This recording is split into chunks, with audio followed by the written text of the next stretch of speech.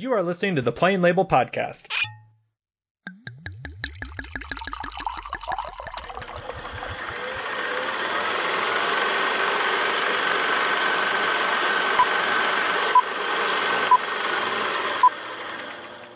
Hello and welcome back to Plain Label Podcast. I'm your host, Eric Williams. In this episode, we are discussing the MCU Disney Plus series, Ms. Marvel. Joining me for this episode is the man who is thrilled to hear part of his name used towards the end of this series, Mr. New Mutant himself, Alan White. I love you. But before getting into our discussion, we are still brought to you by Derek Coward and the fine folks over at Deliberate Noise Network. Head to deliberatenoise.com for more current and archive shows from the network. Alan, what is it that you are drinking this evening? I'm having pineapple juice with Weiler's lemonade mix with a splash of Jack Daniels and a splash of Di Solano and a nice measure, maybe 2 fingers worth of coconut vodka. Holy cow. You got a lot going on. If it's not sweet, I don't want it. That is a lot going on.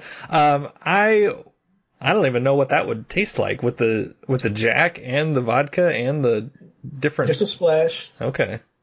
Well, if you tell me it's good, I'll believe you. I didn't tell you it was good. Well, if you tell me it's sweet, I'll believe it. I was very determined, and then I forgot, so I wasn't that determined. But I was definitely going to have a gin and tonic, since that's such a joke late in the script, late in the series. Yes. Where they're talking about being a gin, and he goes, and tonic? Good old Bruno. Mid-series. Yeah, mid-series, you're right. But instead, since I forgot, I'm having a red wine. It is called Moon X. So a little bit of X-Men in there, right?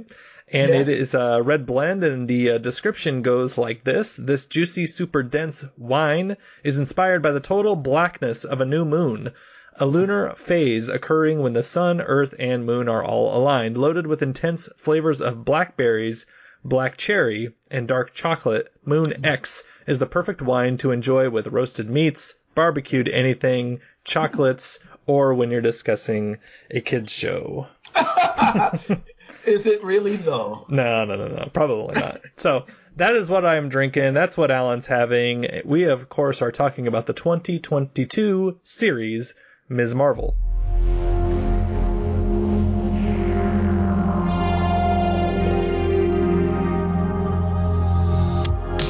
Okay, so first off, I just want to say, I get it.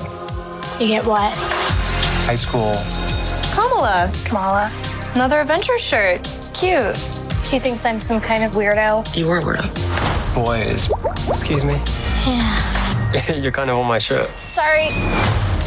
But you're staring out the window in your little fantasy land. Kamala, hey, already? Really? Come on, like... Do I have to figure out my whole future before lunch, or is there like... Maybe they're right. I spend too much time in Fantasyland. That is not you. It's not really the brown girls from Jersey City who save the world.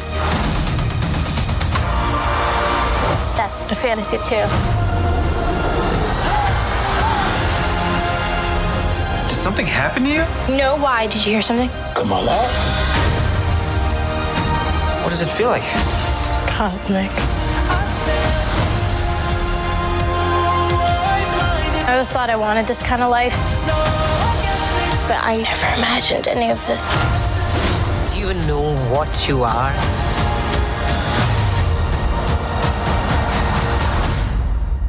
I'm a superhero.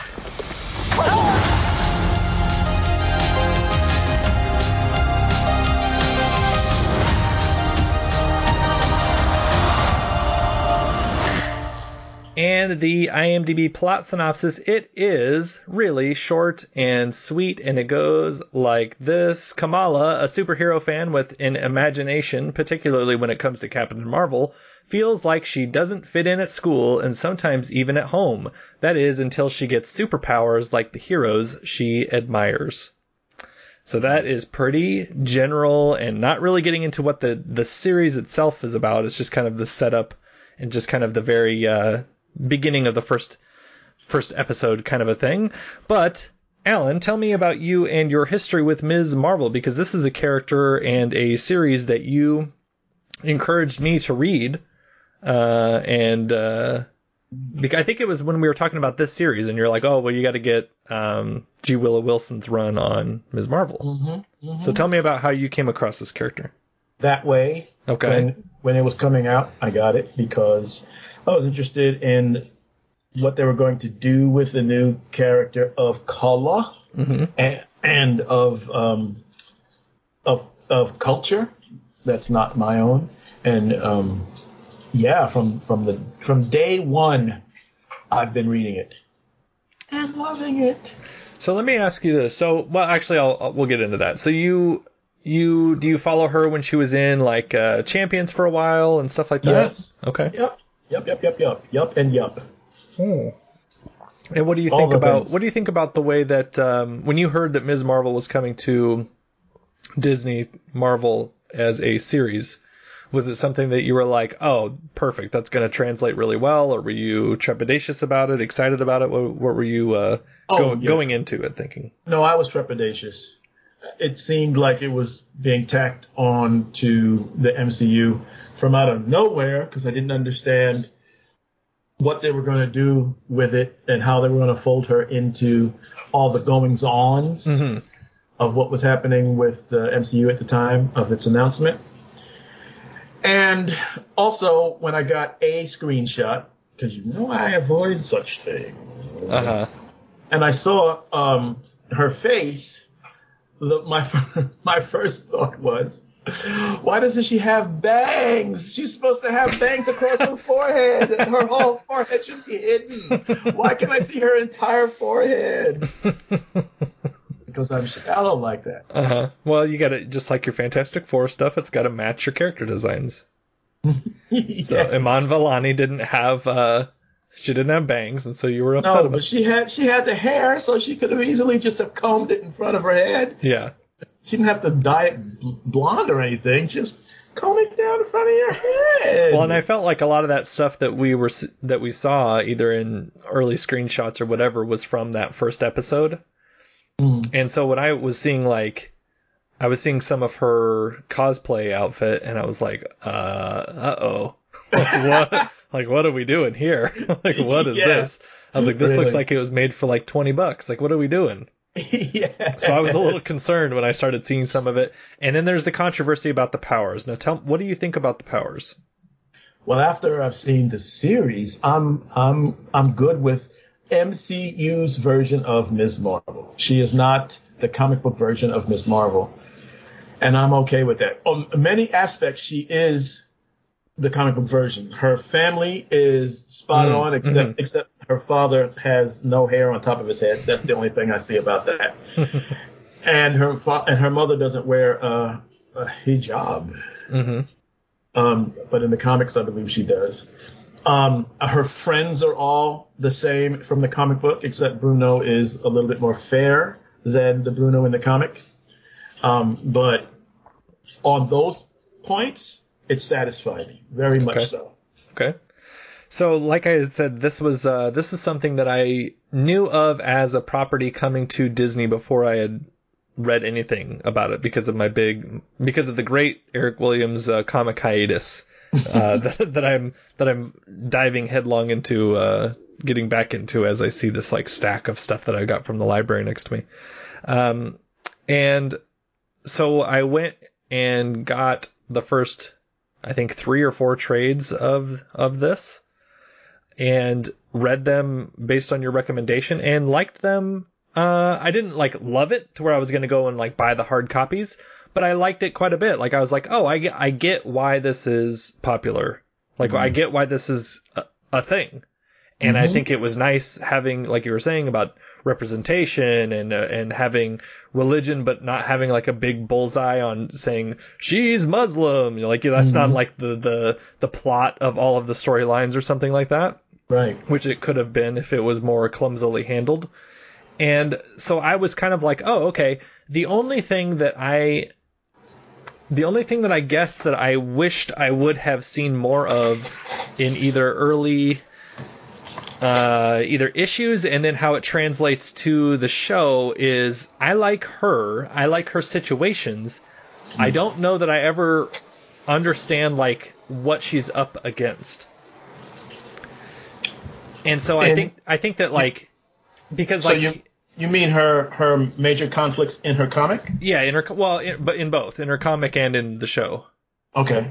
And so it's like she is it's not a parallel like how Miles Morales is a parallel, but it's like she's a Peter Parker-esque character to where it's a young person who's trying to have an identity that's separate from their real life and who's, dealing with high school and has, the trappings, especially in the show, about social media and what popularity looks like in 2023 or 2022.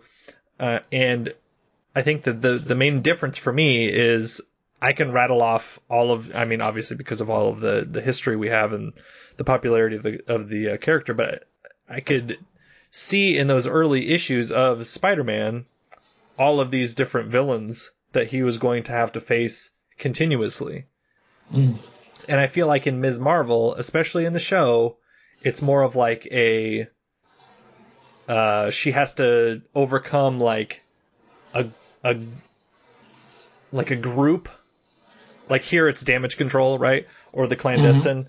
But it's instead of it being like a character that like Kamran being sort of a villain by the end is like a thing that if he was the big bad and it's like the two of them opposed to one another in like an anti-Romeo and Juliet sort of a thing. Oh, yeah. Then I could have got along with that, but it's sort of like I don't ever see like she doesn't have like a rogues gallery that I can easily dive into, I guess. Right. Is part of my frustration with the series. Okay. But also with the comic book? With the comic book, I'm hard pressed to even remember in those first trades who her villains were because it just seemed like a situation of the moment. Yeah. And I think that was G. Willow Wilson's approach to writing comics, and okay. I think that's what made it different and made it something that I liked the experience of reading because many of the other comics that I'm reading have that, and it's easy to do. Just throw them up against the baddies, the ones that's always plaguing them, and you have a big superhero fight fest. Uh-huh. But here we had a young woman getting powers put on her, and then how do you live in this world with these powers with your friends, and trying to be a high school student and trying to be a family, a member of a big family, and how to be a Muslim and how to be a girl and all this stuff. And that's why it also feels like it's for the YA audience. Yeah. But I was able to, throw off my 80 years of life and put my teenager hat on and just kind of explore what it's like to be a young person in the Marvel, in the 616. Sure. Before we get to the series. Yeah. And it was a nice little trip for me. I liked it. Yeah. I think that one of the things that I like the most about the series is about the comic books, the 616 is about how a lot of those early issues are about her struggle with how her powers affect her body. And I think that is a really vital piece that's missing from the series. Yeah. And so I thought, I was like, okay, so they're doing Ms. Marvel. Let me read these books. All right, I love the family dynamics and Bruno and all this kind of stuff. And we've got the little shop that they keep returning to, which is a cute little, a place that's not home that they can kind of congregate towards and all this. And I liked all that sort of thing. And then we get this sort of body dysmorphia stuff with her hands getting so humongous and her using embiggen and all that kind of thing. And I liked a lot of that. And the only thing that I said that I was missing was I wished there would have been some overarching something that kept returning. I didn't need a full what issue 1 through 6 you have 6 different villains, and then 7 through 12 you return to those 6 different villains, kind of a thing. Mm-hmm. I didn't need that, but I wish they would have had more of like an antithesis to her. And so then when we get to the series, I was like, oh man, this is like a big piece of who I thought she was, or who she was to me, was missing with the change in the powers. So you were good with that? It was better for you? No. I liked the comic series version better. Because you said when it comes to the something powers was missing. What's the piece that was missing from in the series? Okay, so the body dysmorphia. Yeah. In the TV show, she has the sort of crystals that come out of her hands, and light. It's the hard light. Right, the night light stuff is why they call her that, right? Because it's light coming out of her. I missed the fact that she had all of these things and was self-conscious with how like her body would look. And I felt like if you're doing a YA show, when better to have a commentary on young girls and how their bodies are. I see. Okay. And so that was kind of like wait a minute, why change that? Like, why take that away? Like, that's in the source material. Like, what are you taking that out for? Have you answered your question yet? Why they took it out? No, tell me. I did. Reed Richards is coming. Oh God, that's right. Yeah. So that was the thing where, Reed Richards, but it's not. But it's not like. But someday. But it's not like this. It's not the same. Like obviously he stretches and all that kind of stuff, but it's not like, I don't know. There's different flavors. Like, how many people are strong in the MCU? In different ways, though. Yeah, but no, you got to your point. That's true. But I just think that they didn't want to take any shine away from one character who's known for stretching. Yeah, I guess. I don't know. Because this is out now, and this has come out in 22, and then 4 years later we're going to have another dude who stretches. That might, for the newbies and the normies out there, they might just ridicule old Reed. Well, they might. We've seen this already. Miss Marvel already stretches. What is he doing? Yeah, but I guess my pushback to that would be like, it's not another straight white guy that also stretches. It's not like we're getting like Plastic Man and Reed Richards or something. Like, she's a young Muslim teen who stretches, and he's this brilliant scientist who stretches. So, and he's got like a wife and family, and she's mostly on her own and all that. I mean, so it's like they're as different as they could be. Their powers just happen to be the same. Mm-hmm. I hear you. So I don't know. I feel like the audience would go along with that. Okay. I mean, there's so many characters that are just, Superman light or what have you. Yeah. It's like, you can go along with another person that happens to stretch. So whatever. But yeah, so that was kind of one of my early things. And then when I saw her say, when I saw like how the light was represented and heard her say cosmic, I was like, oh shit, because I was thinking this shouldn't be I was thinking they were going to try to go like Green Lantern on it. To where it was like she could do different shapes and shit with her powers. But what do you think about using the bangle instead of it just having be like her being a mutant / inhuman / whatever? Mm-hmm.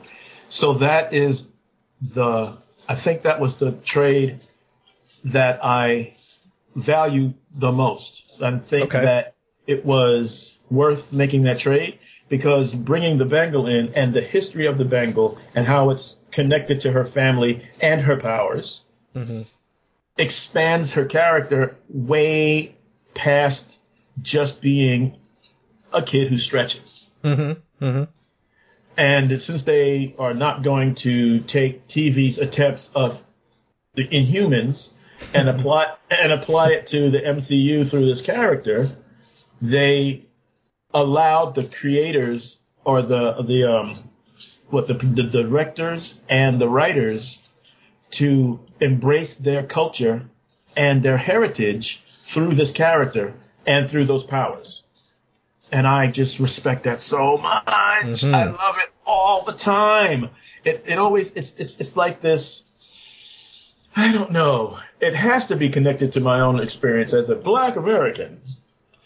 To watch people of the outside of the mainstream culture of this country get the opportunity to express their viewpoints, their heritage, and the strengths that they have in that heritage, and share it with their creative control. I love it. And so giving her a bangle and having it be attached to her history and her powers and all that good stuff was it was worth the trade-off for me, just to let all these Pakistani, Indian, South Asian people have a voice. I was there for that. I am there for that. Okay. We should mention also that this is mostly created and written and directed by people that would be in the know, right? Like, it's not a middle-aged white person like myself creating this show. This is created and written by Bisha K. Ali. And she is known for, as well as doing this, but for doing, she was one of the writers on Loki. And so that's how she kind of got in. She was a writer, story editor, and executive story editor, which is, I think, that's typically like third-ish in terms of like the rankings and who's in charge of what when it comes to Loki. And then she was promoted to being the one in charge of this show. And then the directors of the first episode of Generation Y that we'll talk about here shortly is Adil El Arbi and Bilal Falah, and those are the directors who were behind the ill-fated Batgirl that got shelved. Well, DC, get yourselves together over there. Like, get it together. What do they do? What are you doing, DC? I don't get it. All right, so let's get. So I guess before we talk about the first episode, here's my thoughts overall for the series. Is that I think the first two episodes are wonderful. I think that it sets up all of the family stuff really well. I think that it gives her. It gives her whole mindset something fresh that the MCU hadn't really had to this point. And I think that a lot of that really, really works well. I think in the middle and towards the end, I kind of lose my way a little bit. And then I think we end pretty well. And it'll be interesting to see her in the Marvels.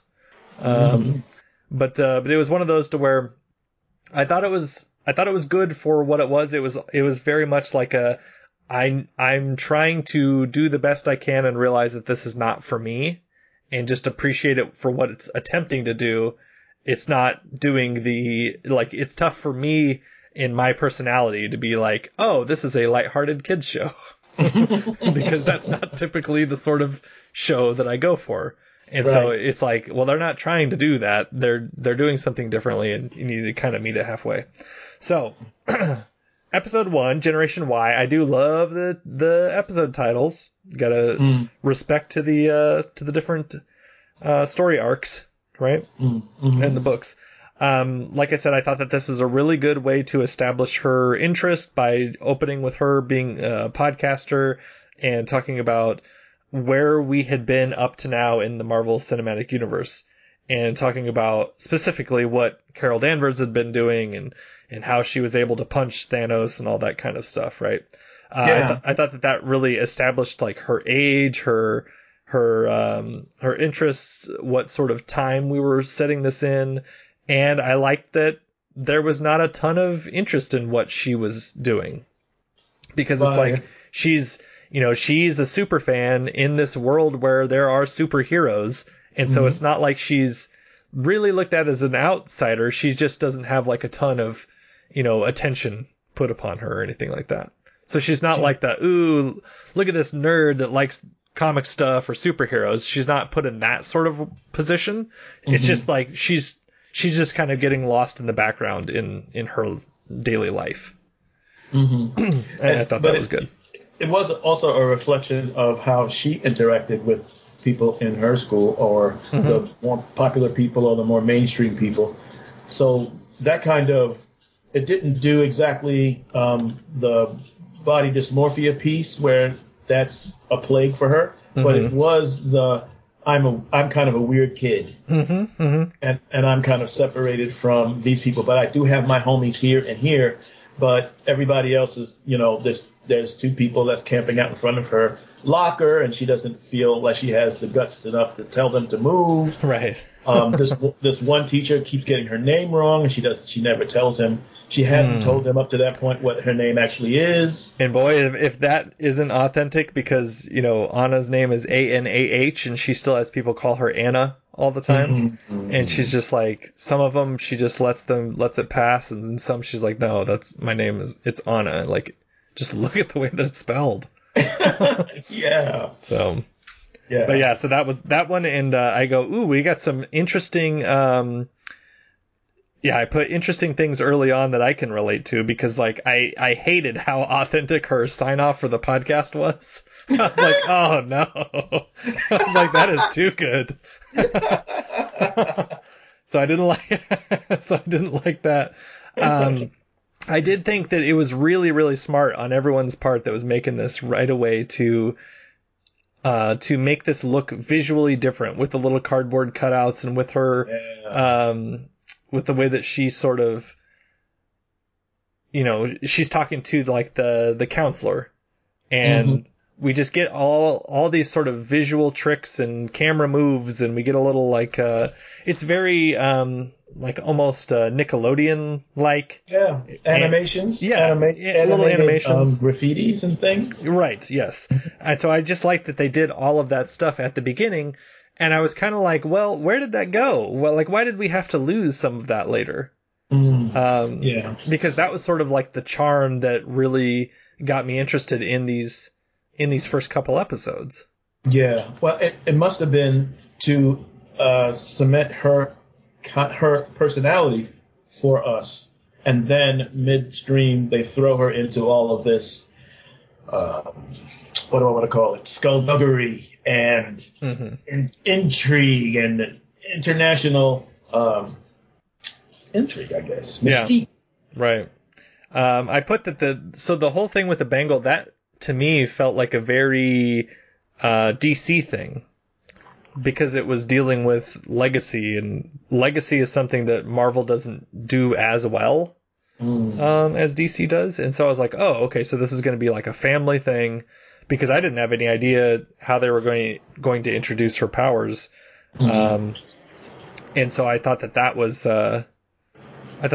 interesting, but it just kind of felt like not as much of a Marvel move, or not as typical of a Marvel move, which is fine. But if you recall,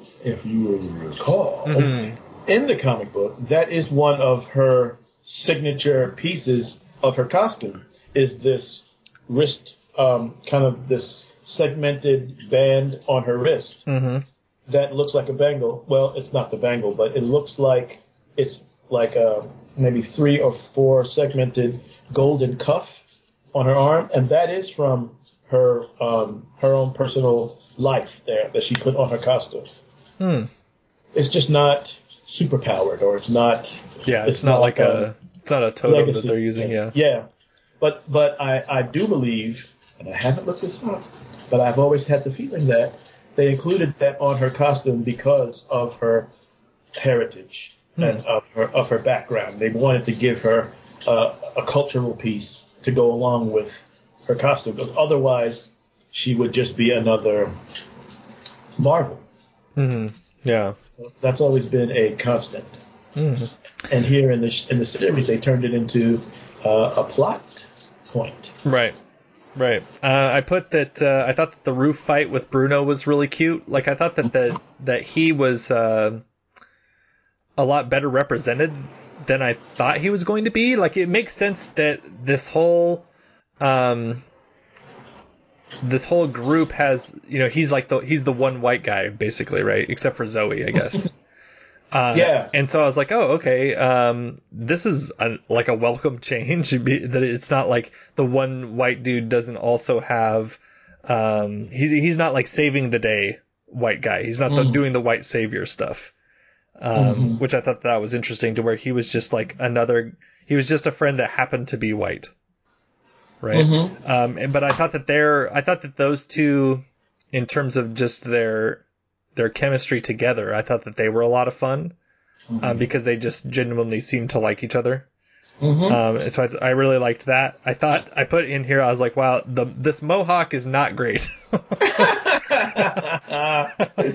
No, it is not. But to Bruno's point, to the point of Bruno, the difference between the comic and the actor did kind of stand out to me, because Bruno Corelli, then the last name being Corelli, is clearly ethnic, right? And in the comic book, he's got dark, longish hair. And so to look at him visually, I saw him as an Italian-American kid. And Italian-American is in itself a heritage. And this character is lightened up in this series. He's got like blondish, light brown hair and no kind of ethnic features. He looks like a very, very white kid. So I don't know why they made that casting choice. He's a good actor. I've got absolutely nothing against him. But I liked the idea in the comic that everybody felt like they were of an ethnicity. You know? Okay, yeah, sure. Except Zoe. Zoe is constant in the comics and here. So Zoe, to me, was the white character in the whole ensemble. I did like, she was a very basic white girl, though. I thought that was really well done with her, especially later on, as they're asking her questions, and Damage Control is like trying to get information from her and using her kind of simplicity. I liked that. In fact, when they introduced her, I thought that they were going to just kind of switch up her character to be the mean girl, right? Because she was popular. She has this YouTube channel that's got all these likes and all these followers. And I thought she was going to be like capitalizing on that fame and be like the Charisma Carpenter of the Buffy series. Well, see, when they introduced her in this, the way that they introduce Zoe on the stairs, and they talk about how many, her and Kamala and Nakia are talking about how many followers that she has, that Zoe has. The way that Kamala looks at her, I was like, are they making Zoe like a love interest? Is that what they're doing here?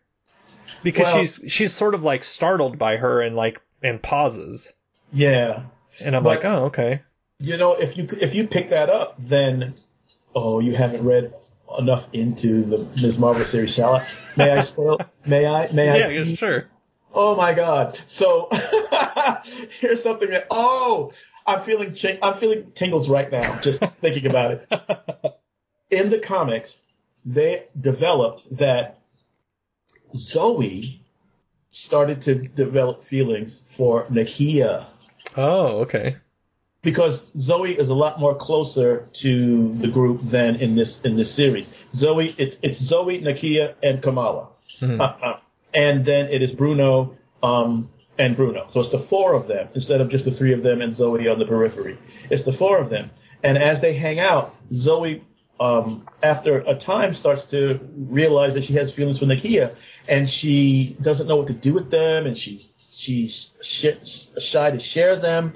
And Kamala is the one, I think, that picks it up, and so she shares it with Kamala, and then she is encouraged to try, and she tries, and she finally, I mean, of course, it's got to be couched in an adventure. So they're like kidnapped or something, and while they're kidnapped, she lets Nakia know, and Nakia is like, "Oh, I'm so flattered. Thank you so much." Oh, how nice. Yeah, but Nakia is not. She's not gay, so she doesn't have those feelings for Zoe. She just wants to be friends, and Zoe has to navigate that. And I'm just like, go ahead, realism.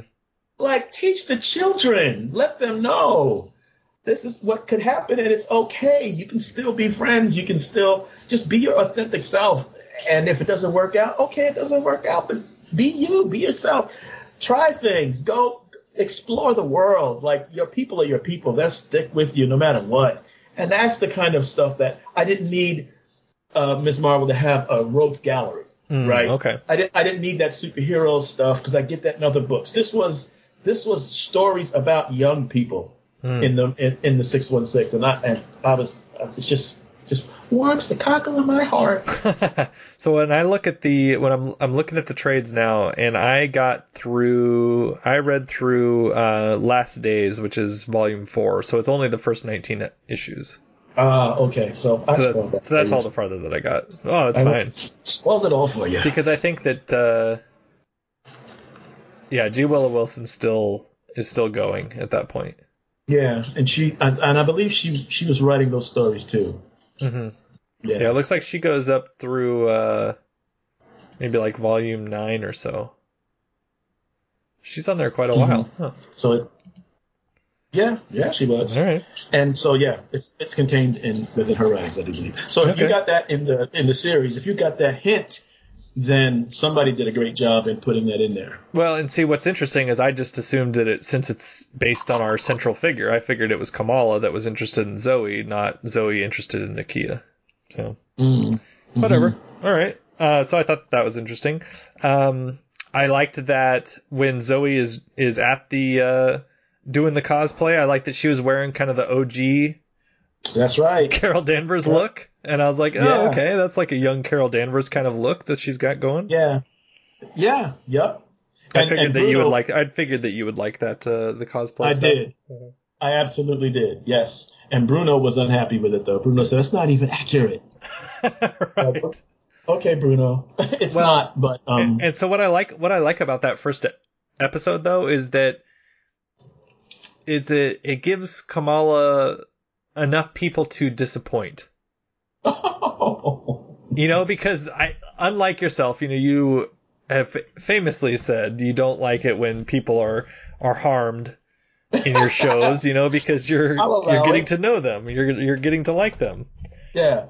And so I like feeling the cringe and feeling the shame of the characters. Yeah, no, that's fine with me. I mean, if they get skewered, or if they get if they get ground up in a meat grinder after you've known them for 45 minutes, that's what I mean. Okay.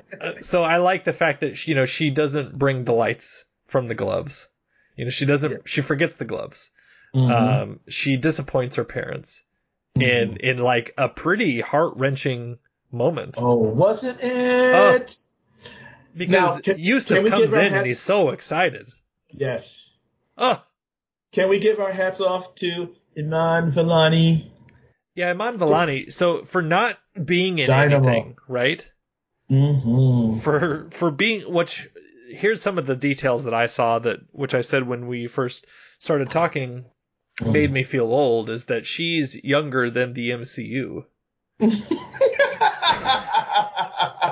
Shut up. Yeah. Yeah. So she's the first actress to be in like a lead that's younger than the MCU, I guess. So she grew up with the MCU. Wait a minute, that's not true, because she was born in 2002. That's right. Well, Iron Man was 2008, right? But X-Men came out in 2000. Yeah, but does that count as MCU? I mean, it's Marvel putting out superhero movies. I think like MCU starts with Iron Man to me. Okay, well, whoever said that, that was in the trivia. Well, that just goes to show you that IMDb is not always right. Unless they were counting X-Men. Yeah, I guess. Well, because they're trying to maybe shoehorn her in as a mutant, right? Maybe. I think it's more than maybe. Well, we'll see. She would have been an Inhuman if that show would have been good. Yeah, if only. So anyway, I do like that, her disappointing her parents and that sort of stuff. And when it's like, when they show parents or children hurting parents, I mean, that's tough. And that's stuff to where I'm like, dang, I wish my kid would be watching this. just for this one episode. Well, let her watch it by herself so she can get it without the pressure of having you nearby. Yeah, I'll make her watch it. She's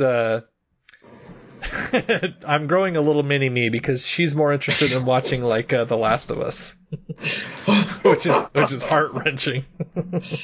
Well, okay. And she's like, "Oh, that one really made me cry. Did you cry?" I was like, "Hell yes! Like, look at my face." Oh, you guys were together watching it? Yes, all three of us watched it, and all three of you bawled. Yes, we did, and we were just a hot mess about it. Did you hug each other or something? Oh, of course.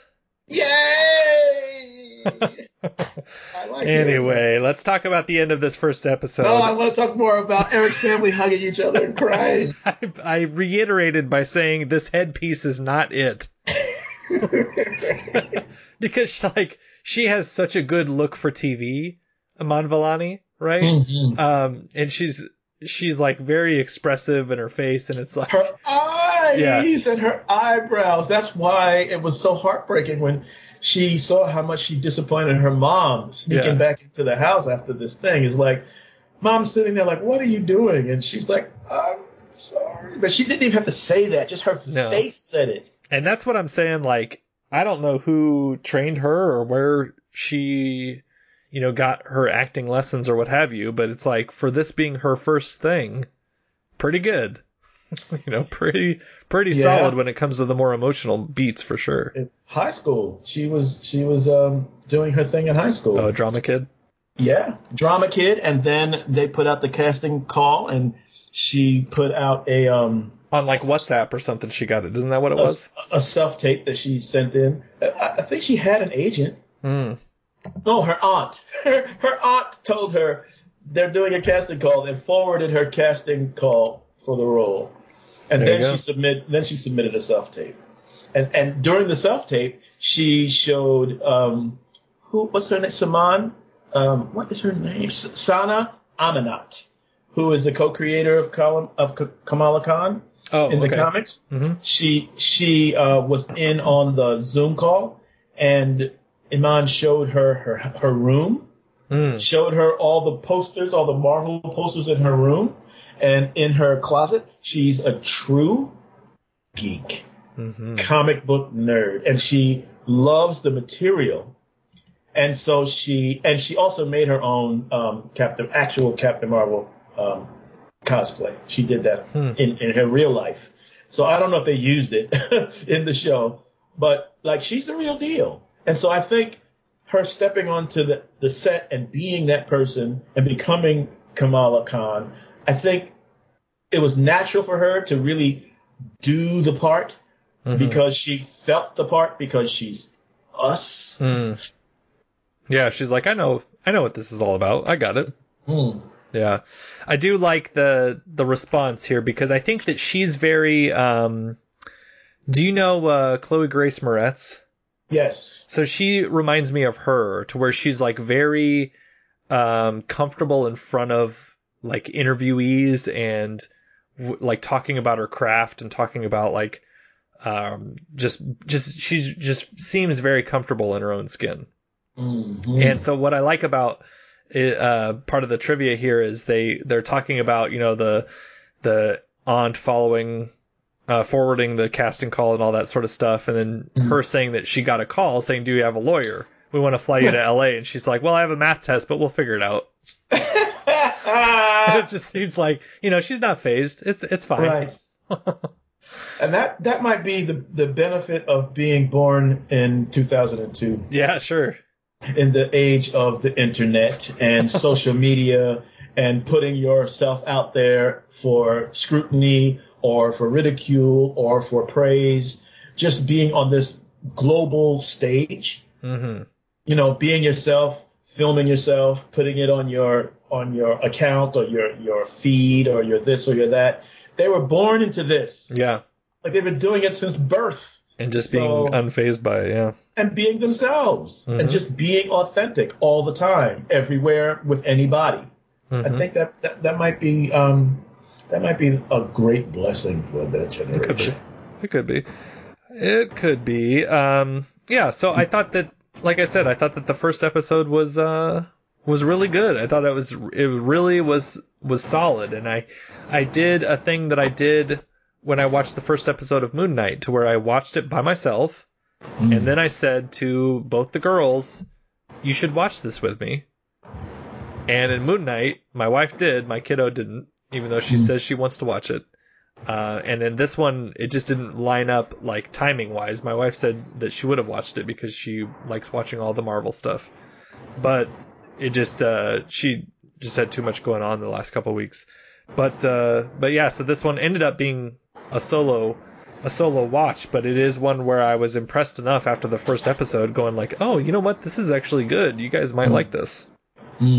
So, and that leads into episode 2, which is called Crushed. Go ahead. Before we go there, I just want to shout out to Ryan Penagos, which I never can pronounce his last name, and I haven't heard it enough because I don't listen to the podcast. But he's the vice president and creative executive at Marvel for the digital media. He was the MC at the costume contest. Oh, okay. So and he was the one who was a neighbor of mine when I lived in Inwood. And so I didn't do enough work to get into the friend group there, but a part of the friend group I still communicate with and enjoy, and they're buddies of his, but he's a really great, approachable guy. And there he was on the stage. I'm like, oh wow, they finally put him in one of these things. Look at you. Look at you knowing people. I wouldn't say, because he doesn't know me. He wouldn't know me, but I know him. Knowing of people. And from the very first episode, they were layering what was going to come, right? Every time that mom had something to say, even if it was in chiding and you know, kind of getting on her for her misdeeds, she would say details that we're going to find out later on in the series. So they were laying the groundwork about Kamala's family, about her great-grandmother, because her mother's whole approach to Kamala is get your head out of the clouds. Oh, right. Focus on yourself. Don't let yourself be taken away by fantasy and by all this stuff that you do. You're the important one. Focus on yourself. And as the series goes on, we find out why that's mom's emphasis. Absolutely. So episode 2, it is called Crushed. It is the introduction of Cameron, the sort of the love interest figure. I put again that when Kamala Khan is having fun, like, the series is very charming. When it's just her having fun. I like that Zoe here is the basic white girl that wants all the gossip. I think that's interesting. When she actually, it's funny because, like, she has no problems asking her mom if she can go to this party, but she couldn't. She, like, was struggling with the whole Avenger Con stuff. I'm like, wait a minute, like, this is exactly what your mom said that she doesn't want you to go do, and you're gonna go ask her, and it's no big deal. But of course she goes, and then when she goes to the party, I was like, Kamala, never ever drink something from some dude that just hands it to you. Right. But I think the difference between this party and Avengers Con is in her own self-perception of this Avengers Con. Because I think mom had much less of a problem for her going to a party with other kids as opposed to going to a convention where she's going to dress up as some kind of hero and steep herself in fantasy. Because mom is trying to get her to get away from being somebody else, being another person, or being being involved in all this fantasy.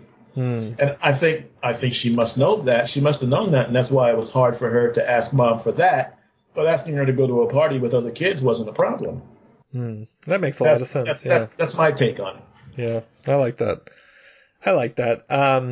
This is for me, this episode, even though this is the introduction of Cameron, this is the Nakia episode. Hell yes! Nakia, however you want to say it. Nakia. I'll say it the way they say it. Is that what it was? Is Nakia? Yeah, that's how they said it. Because Nakia. I kept thinking that it was not how I would normally say it, and I would normally say it Nakia, so I don't know why I thought that. But regardless, I'm misremembering, but because I always wait to hear them say the things I've been reading, and I never really know how to say it until I hear somebody else say it. Somebody with authority, like the writer, or you know. Right. Yeah. The joke that I always go back to in this is when Rachel thought that Hermione from Harry Potter was Hermione. Yeah. Because she just had never heard it, so she's like, it looks like Hermione to me. I hear that. So anyway, I thought that this was a strong episode for her. You know, she gets to play this sort of political game towards the end of the episode, which I thought was fun. But in the middle of the episode, the beginning of the episode, I wrote down her dialogue because it hit like a ton of bricks. Well, tell me. Let me read it to you, shall I? Mm-hmm. So Kamala's having her, she had her cute moment because she met Cameron at the party. And, of course, Cameron had... What is he doing, by the way? Had no... I mean, he comes to the school, completely new person. He gets invited on, was that his first day? His first day. To go to this party. He says, okay, thank you. I like that. I'll go. Shows up at this party, takes his shirt off, does a double flip into the pool, and slowly crawls out of the pool and walks towards Kamala. And I'm like, what? Yeah, Kamala, Bruno, and Nakia. Yeah, but, or Nakia. You know. God, I'm not going to be able to get that out of my hand. But, and so, you know, Kamala and half the audience is designed to say, oh, we're going to fall in love with him. Surely. But he's just this wiry, skinny boy. So it's like, okay, whatever, boy. Well, I put down here that I go, well, this guy's definitely a villain. because just the way that he was introduced, I was like, nope, he's not going to be this charming, suave teen and then just be a good guy. Something's up. Mm-hmm. So she's all conflicted with her feelings and stuff. And then, so she's having a moment in the bathroom and in the school bathroom, and Nakia is in there to help her out and offer her a tampon because, moms are strange about tampons for some reason, whatever's going on there. I don't know about that. Mm-hmm. And, they come out of the stall and Kamala asks Nakia how she makes it look so easy. Mm-hmm. Because things are going on and things are changing. And how do you make it look so easy, Nakia? Now, Nakia is also Muslim, and between Nakia and Kamala doesn't wear a hijab, a hijab thing. Nakia does. And so when Kamala asks her, Nakia says, my whole life, I've either been too white for some people or too ethnic for others. Yep. And it's been this very uncomfortable, sucky in between. So when I first put this on, I was hoping to shut some people up. But I kind of realized I don't really need to prove anything to anybody. Like, when I put this on, I feel like me. Like I have a purpose. And then she goes in to say that's probably why I ran for the mosque board, because she was getting political. And she tells Kamala, and remember, you're the one who convinced me to do it in the first place. And before she finishes saying that, Kamala just has, first while she's talking, she's got this face like she feels so much for Nakia's position. Mm-hmm. Like they're both about to burst into tears, although the director didn't tell them to do that. But her face, and then her face turned into this admiration and this kind of grin for Nakia and said, I love you. Mm-hmm. And it was so nice. It was. And it made me feel like Iman Vellani can own everything. Like, anywhere you want to go, any part you want to play, little lady, it's yours. You nailed that scene. You nailed it. Mm-hmm. So I had to write that down because she put the the exclamation point at the end of Nakia's presentation, which is, what is it like to be Muslim in anywhere? What is it like to be Muslim and try to fit into white society, American society, young society, Generation Y society, and represent yourself, represent who you are. Is it too much? Is it not enough? And it has to be the individual's person that decides, this is what I want to do and appear like. Notably, G. Willow Wilson is a white girl who was born in New Jersey, who converted to Islam and wears a hijab all the time. So that's notable, and I think she must have written Nakia as a representative of a Muslim girl who represents her faith or her culture. I would think, and that's another one of those bits to where, you know, I told my kiddo about that because she's, you know, half Korean, and she's pretty light skinned, and so people are like, kind of look at her like, well, you're not white, but what's going on? Like, what's going on here? Kind of a, you know, when people meet her, they're like, what is the situation? Kind of a look. It's like, human, thank you, and you? Yeah, really, right. And so it is a nice bit where she's talking about being in the middle and not knowing really who she is until she dresses a certain way and all of that. And but let me emphasize that when she said that, she's talking about what other people's experience of her is, right, and that it's uncomfortable for her because of other people. Right. So when it says when she put it on, she was hoping to shut some people up.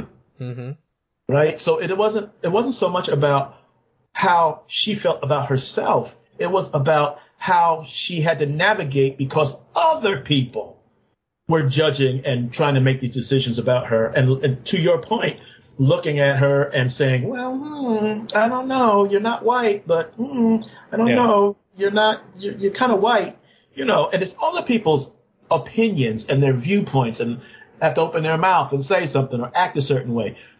The person can be just fine at who they are. Look in the mirror. This is who I am. I put this on. This is what I wear. This is how I represent myself. This is what I want to do. This is what I want to be. And then other people, you know, and so she said, I no longer care, right? She's saying, I don't have to prove myself to anybody. I don't have to prove myself to anybody. I put this on. I feel like me, and that's the goal of everybody. And you know what else I thought? I thought, let some white folks get a hold of that. Like, you be yourself. Do you have an Irish heritage? Do you have British, way back colonial? Are you German? Are you Russian? Like, let us all just kind of embrace who we are and kind of live in that, and rather than focus on what other people are. How about that? Let's try that.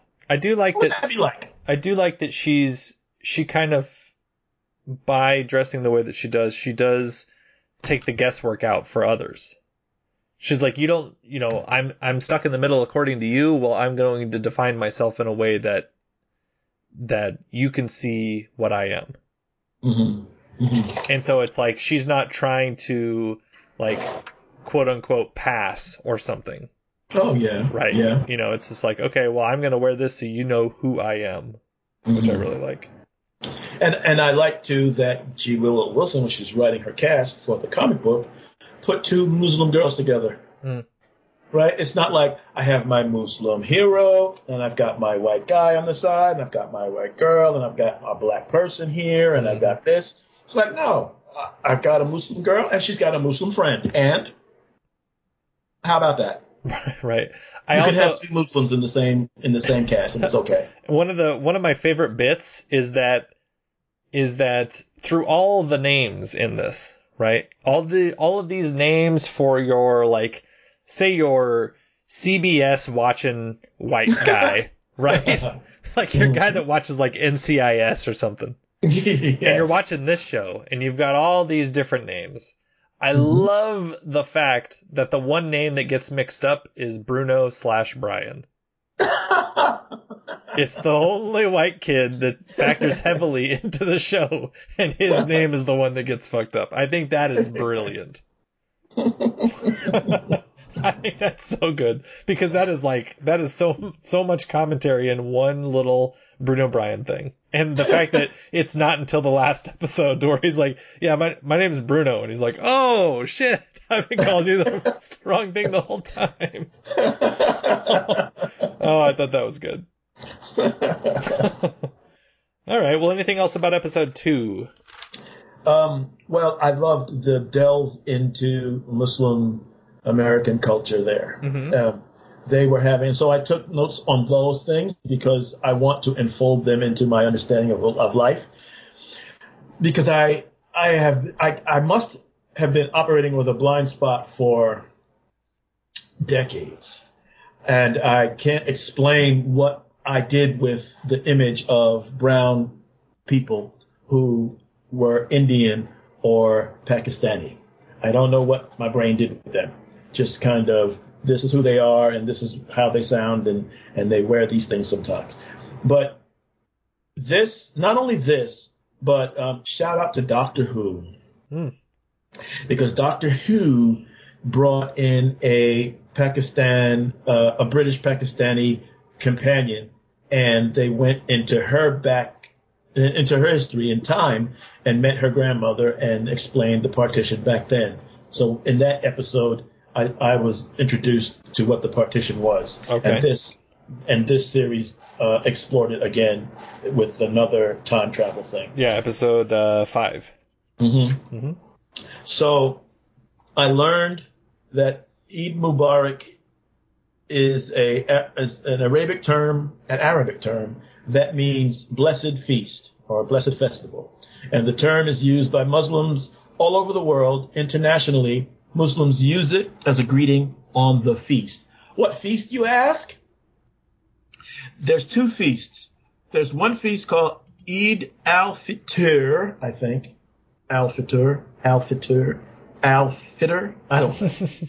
But it's the feast that they have after Ramadan. Okay. Because Ramadan, you know how Ramadan is all, don't eat this and be very, very adherent to rules and stuff. The one feast is, go wild after that. So that's one thing. And the other feast they have on the 12th and final month of the Islamic month is, I can't say this, but I've practiced it, and I'm embarrassed to try. But it's Eid al-Adha. Oh, okay. And that is the feast that acknowledges the sacrifice that Abraham was going to do with Isaac when God told him, sacrifice your son to show your loyalty to me. And Abraham said, bet, I'll do it. And Abraham's ready to carve the kid up. Yep. Until you saw a sacrificial ram stuck in the bushes, and then, poor ram. I mean, done. But that's Old Testament Bible. Like that's Hebrew Bible that they teach in Sunday school and Christian churches. And yet it crosses over into the Muslim faith because the 2 sons went one way and became the nation of Israel in Hebrews, and the other son went and became the father of Islam. So you see how there's such a commonality in the world. There's such a commonality, and yet there's so many divisions that people want to reinforce and fight over. And we've got all these common roots. Don't make me start preaching, Eric. Well, I'm just glad that I'm not as upset, and you're not as upset, so we don't have any preaching happening. We don't have any clapping at the mic. We don't have any preacher coming out. Right. It's good stuff. So let's talk about episode 3. This is called Destined. This is the wedding episode. This is also where Kamala makes quite an interesting choice when she this is where the clandestine really becomes an issue, and that's the big bads along with damage control of the series. And this is where they're really sort of getting close to her and trying to get the bangle from her. And she goes to the wedding, and we have all of this dancing, and I'm like, oh, this could not be me. I don't not this group dance. Hell no. So what I wrote down. In terms of, I think that it was done well, but you wouldn't catch me doing that. I thought that this is one of those where, sort of like the first episode, this made me cringe because of her action of pulling the alarm and essentially like ruining the wedding for not only her brother but this other group that they meet outside of the building. Yeah. And I was like, dang, like I guess I get why, but that sucks. Like that is a family story that will never die. The time that Kamala ruined our wedding. And she has a good relationship with her brother too. Yeah, she does. Yeah. So there's no real reason why she should have done it, but it makes sense because he's the perfect one, right? Like Amir is the perfect child, and she's the one that screws everything up. So, and that is even to the point of his fiancée is comic book accurate. He's in the comic. Mm-hmm. He is the older brother, and he has this girlfriend who he eventually marries in the comic, and she is a black girl. Taisha, right? Yeah, she's a Black American. She's an African American girl. She converted to Islam. She converted to Muslim. What is this goddamn diversity everywhere, Alan? Come on. Where's my white folks at? Where's my representation? Well, you got Zoe. That's right. I got Bruno and Zoe. You got Bruno in this series. If you're Italian, you got Bruno in the comics. That's right. I hope people realize I was joking, by the way. I'm not actually upset about it. So anyway, I doubt you'd have me on the show if you were really upset. No, yeah, that's right. That's probably true. So this is the episode where we get the gin and tonic thing, where I loved that bit, and I really liked the idea that that they're telling Kamala what it is that she is. And she's like, oh, this is why I'm able to do this stuff. I'm a djinn. Like, I guess I'm part of this group. And I do like the idea that it's not a straight line from when she gets this bangle and discovers these powers to when she's Ms. Marvel. Right? Like, I love that she's kind of like, oh, I'm led a little bit astray here, and I'm a little, I'm not quite sure what group I'm supposed to be in. Like, I like that aspect a lot. One of the questions I had for you, though, I was like, wait a minute, isn't clandestine, wasn't that like an Alan Davis thing? Word. I was like, that's what I heard, clandestine, and I was like, oh, that's like Alan Davis early 90s stuff, isn't it? Yes, it is. But that's not related to this, though. Well, that I don't know. I didn't know either. I should have looked it up, but I was like, it didn't seem like it was, like, I wouldn't think Alan Davis is the guy to introduce a Muslim group of clandestine heroes, because that's not. I mean, he's a white British man who didn't seem to have that as an interest. Right, but I'll tell you this though, his clandestine was a family, right? That were kind of long-lived. They've come through a lot of eras of human history, and they had powers. So I don't know if this isn't the Marvel Cinematic Universe version of that. Boo, boy, if it is, I hope that there was some sort of thanks that I didn't get to see. I didn't find it either. I didn't see Alan Davis's name. I would. That's the sort of stuff where it's like, you know what? Get your money when you're working for a corporation, baby, because you never know how your stuff is going to get to be used. Because think of it, they are genies, right? Yeah, Aladdin and the lamp genies. Yeah. That's what the word they're using is the DJINN. Yeah, jinns. Jinns, which is the root of genie from that part of the world. They could have called themselves anything. Mm-hmm. So why did they call themselves the clandestine? I don't know, because it's That's not an like English word. it's not like someone is gonna say, Alan, I heard that Clandestine is in it. Oh, I'm definitely gonna watch the show now. Like it's not like it's bringing seats or bringing like eyeballs to the screen. Mm. So it's like I don't know, like you just call him Jin and you're like, oh, fine, like. Yeah. So the fact that they use clandestine, and people who have been reading comic books like you and I would recognize that word. It seems like it's got to be connected in some way. I guess it just seemed like an odd choice. I was like, okay, well, because I would only read them when they would show up in X-Men stuff, and so I was like, well, I don't remember this that well, but I sure thought it was a lot of white faces when I saw it. And so I was like, okay. No, there was some of other races. There was a black guy. Okay. I guess I think of Alan Davis and I think of like that Excalibur, Captain Britain sort of face always, you know. Yeah, that's the way he draws them, yeah. Yeah. But I'm looking at pictures of them now. I'm looking at a couple of covers. I see a woman who seems brownish. Okay. And I want to remember that there was a black guy because I guess I always remember there was a black guy. Always was. One of the other things that I liked in here, so we talked about how the wedding goes wrong, and we have, we have the clandestine, or clandestine, however you want to say it, fight with Kamala, and she's pretty clearly overmatched in this, which I like. Because I liked that a bit. She's just started out, and she's just learning how, and then here comes five of them, coming at her at the same time, who have had these powers for hundreds of years. Right. At least 80 years. And we got the guy that's like the belt man. he's like whipping his belt around at her. Yeah. I was like, all right, odd choice, but the inclusion of them also negates the romance between her and Cameron, because that's true.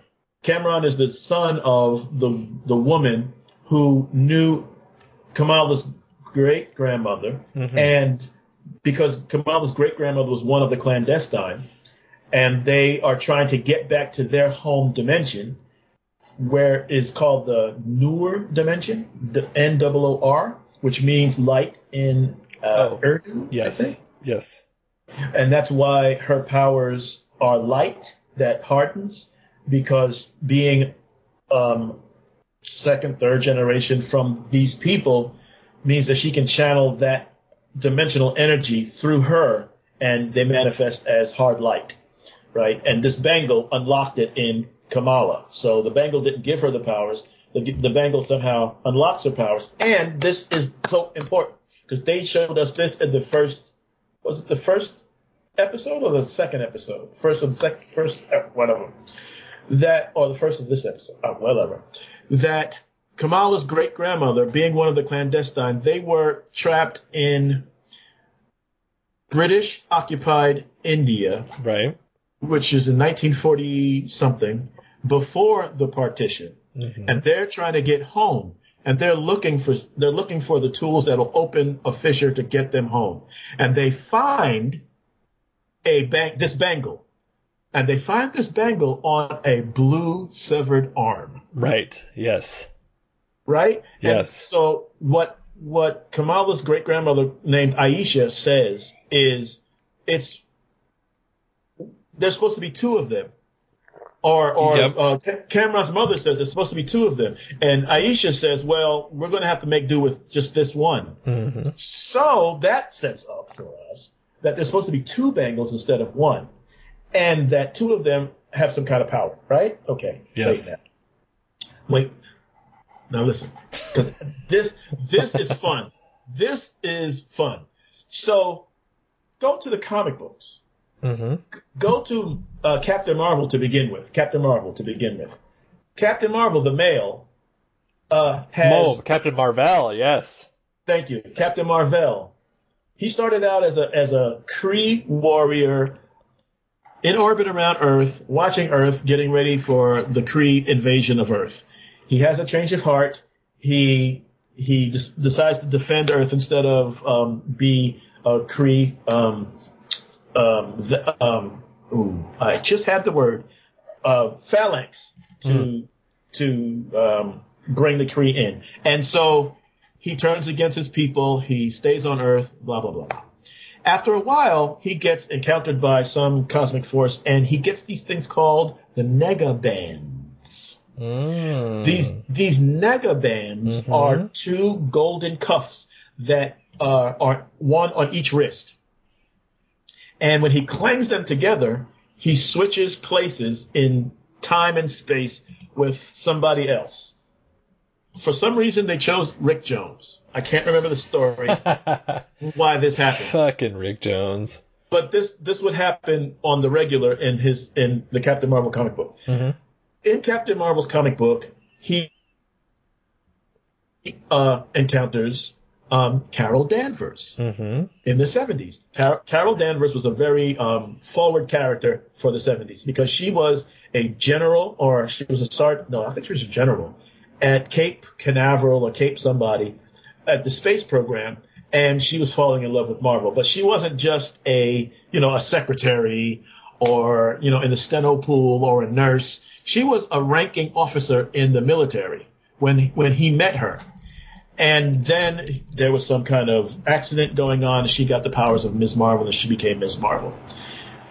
And then after, like in the 80s or the 90s, Captain Marvel died, and Ms. Marvel stepped up and was Ms. Marvel for a long time, and then decided she should take on Captain Marvel. And she says, higher, further, faster, baby. Yes. So that's the comics. Mm-hmm. In the comics, she never had those negabands. I don't know where the negabands went. I think they buried them with Marvel because he died. Mm-hmm. Here now in this series, we have one of those bands. Well, we have this bangle, and this bangle is golden. Oh, it's like dark gold with writing on it that nobody seems to be able to read. And it lights up from the inside, so it has some kind of cosmic something. She says cosmic plenty of times too. Cosmic. Yes. And when they find it, it's on the severed arm of someone who was blue. Yes, who was an MF and Kree is what I wrote down. Okay, so and it's one of two. Uh-huh.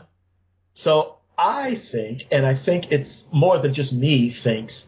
That bangle is a negaband. Okay.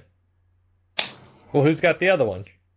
Well, we know by the end of this series, mm-hmm. like the last, what do you call them? The after credits, post credits? Yeah, the post credit sequence.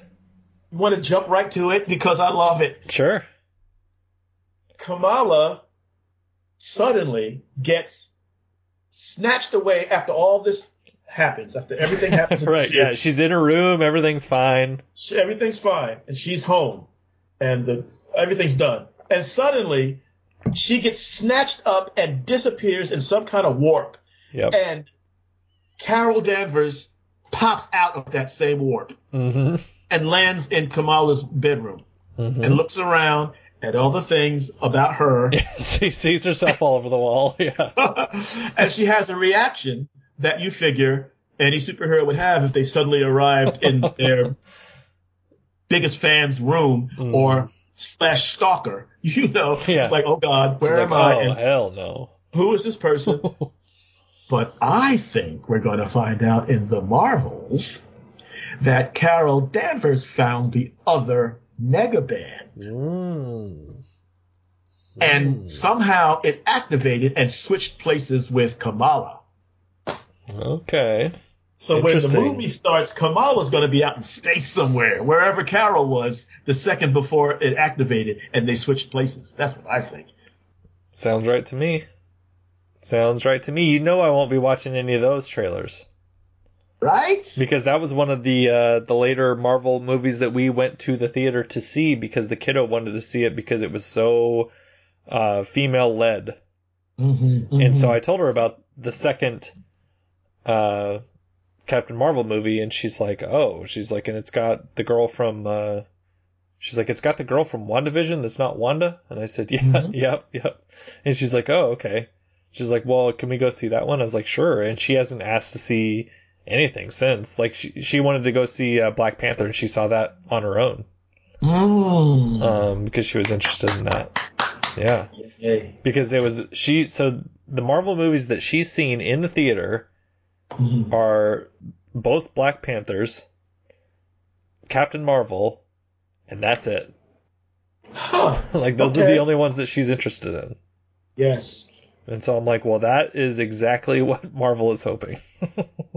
Yes. Because it's like, we know we're going to get our money from the Avengers stuff. We don't need you, but getting the young female demographic, especially a person of color, into the Black Panther films and Captain Marvel movies, absolutely. Well, is she not going to then want to see this series just to catch up before she goes and sees the Marvels? You know what? She is not worried about catching up on the fly. She got talked into going to see Top Gun Maverick this year. And she's like, you know what? She's like, I haven't seen the original movie, but I figured it out. It was fine. I was like, all right. So they're apparently, as long as the filmmakers are doing the Jim Shooter approach, then Anna will be okay in terms of setting us up for as much as we need to be set up. Oh, so I remember that I need to give a shout out to Keith W. Cunningham. Okay. He put the bug in my ear about the Nega Band. Ah, okay. Look at that. Yeah. Good looking out. The other thing that I wanted to make sure and mention of this Destined episode was that I loved the kitchen staff. As someone whose spouse has worked in the restaurant industry for 10 plus years, I loved this because, she gets to know all the kitchen people pretty well. And so by proxy, I hear stories about them. And so then this moment where they're like, we're just going to ignore everybody. And then as soon as shit goes down in the kitchen, they're like, nope. And then they just walk straight out. Right. Like, I'm not doing this. Yep. I put, this is Alan in every scary movie. Hell yeah. So, nope. Out of here. Absolutely right. Yep. Absolutely right. Yep. Yeah. So that's, let's see. Oh, this is also the episode where probably the closest you get to a, power and responsibility sort of speech is delivered. It's where good is a thing that you are. Yes. Or good is not a thing that you are, it's a thing that you do. Yes. And so I was like, ooh, yes. I was like, that is a thing that's going to carry through. And so that was another one where I was like, okay, so this is like modern Peter Parker is what Yes, I 100% wrote that down. I absolutely did. That was her moment. Yes, that was awesome. Right. And she got that from the leader of the mosque. Right. Yes. At Cameron's kind of bachelor party thing. Although that's not what they called it. Yeah, it was like, if you're speaking Americanized, it would be the bachelor party out on the porch. Yeah. Yeah. And that was well, I was about to say it's the MCU's further attempt at normalizing bare feet. But because they hid Amir's shoes and he walked up there barefoot. But no, because that's Muslim culture. Yeah, and he just complains about his shoes being gone. We don't see a bunch of bare feet. Right, and bare feet is nothing unusual in Muslim culture. You walk bare feet. Well, my kiddo would struggle. She calls bare feet. She'll say to my wife, she's like, "What are your dogs doing out?" Wow, I've got a lot in common with her. Yeah, so that's what she says about whenever there's bare feet. She's like, "Ugh, I don't need to see your dogs." Okay. I have a wish for her, for your daughter. Okay. And that is, don't be like me. Behave your own way. Please let normalize them in your life, because you're never going to escape them. Well, it won't be as prevalent in Nebraska as NYC, I don't think. And I watch people just be so at home and free with their feet. And I'm like, that's got to be nice, you know. Not to be so self-conscious about them or care where they're at or where you got them or what you put them up on or if they're next to somebody or.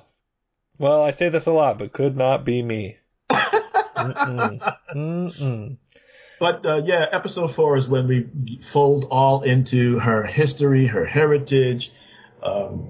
They go to Karachi. Yeah, Karachi. So episode 4 is called Seeing Red, and in all honesty, this is where I started struggling a little bit, and I'll tell you why. It's because this section is where Kamala is more of a cipher in terms of she doesn't know anything about her environment.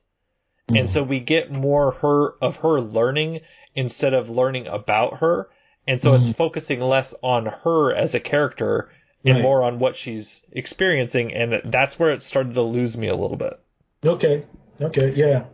Because I thought that she was so good and I liked her family dynamics and dealing with all of these interpersonal sort of like faux pas that she was doing with the brother and the wedding and all that, and embarrassing the parents in the first episode. And these ones where it's more of an adventure, I was kind of like, I don't know, this isn't as successful to me. Yeah, but here's what, and I get you, and yeah, it felt like it changed tone there when she went there. What I then had to put my hat on as, okay, but now there are Muslim and Pakistani and Indian folk in charge of making this, and they have a story to tell and they want us to know it. Right. They're like, this is our chance to go to these locations and tell this story. And so it was like, it was very much I get what you're doing. It just isn't as potent for me as the story of Kamala. Her. Yeah. Yeah. And I get that. Yeah. And I think I'm not Muslim. I'm not Pakistani. I'm not Indian. I'm not any.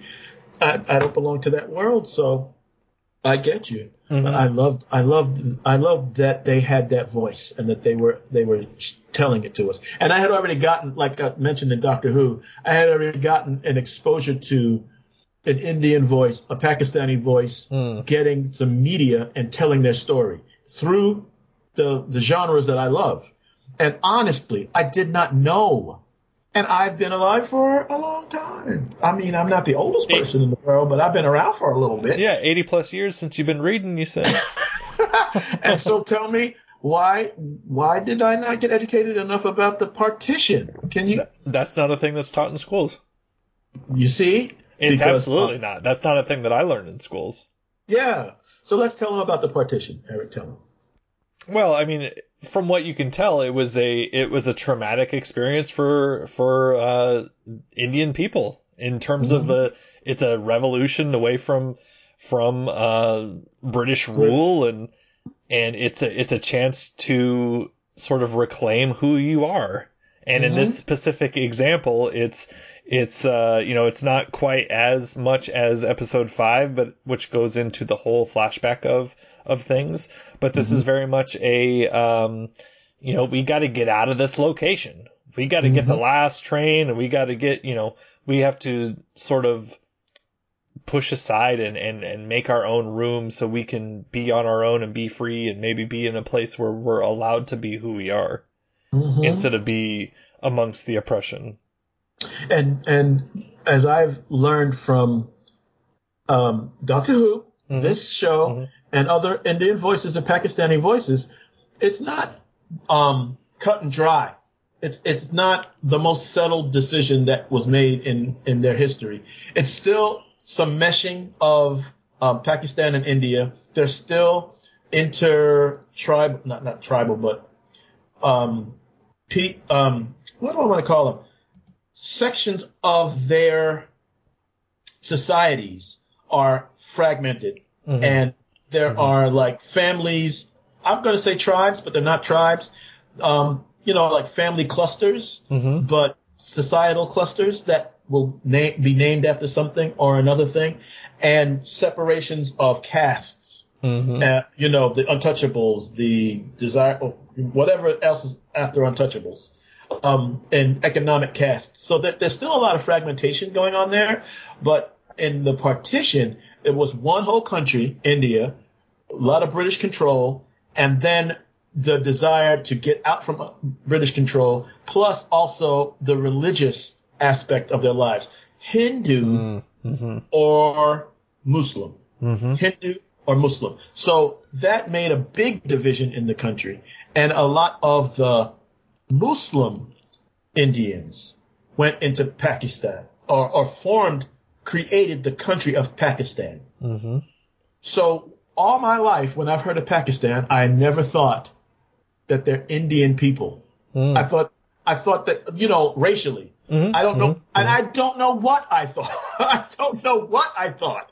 But I never properly placed Pakistani people as having come from India and are Indians that are now Pakistani. And I'm sure that a Pakistani person would want to punch me dead in the face if I told them I think you're Indian, because that's an identity for them, and it's generations old now. So I'm down. You know, tell me what you are, and I will, and that's what you are. Self-identify, and I'm with you. But learning this just in this last decade, no bueno. Like, this should have been taught. We should have known. Well, this. That's what I'm saying. Like, I think that part of the issue is it's so much easier. And as a former educator, like, I'll tell you, it is so much easier to be like, oh yeah, Nazis, they're bad. Yeah. Like, they're categorically bad, right? But when there's nuance, it's like, well, I'm not going to get into the weeds during this 40-minute class period about all of the, like, nuances of this culture and this religious freedom and this, that, and the other and this British rule. Instead, let's just talk about how the Nazis are bad. And let's focus on that big event instead of these more nuanced ones.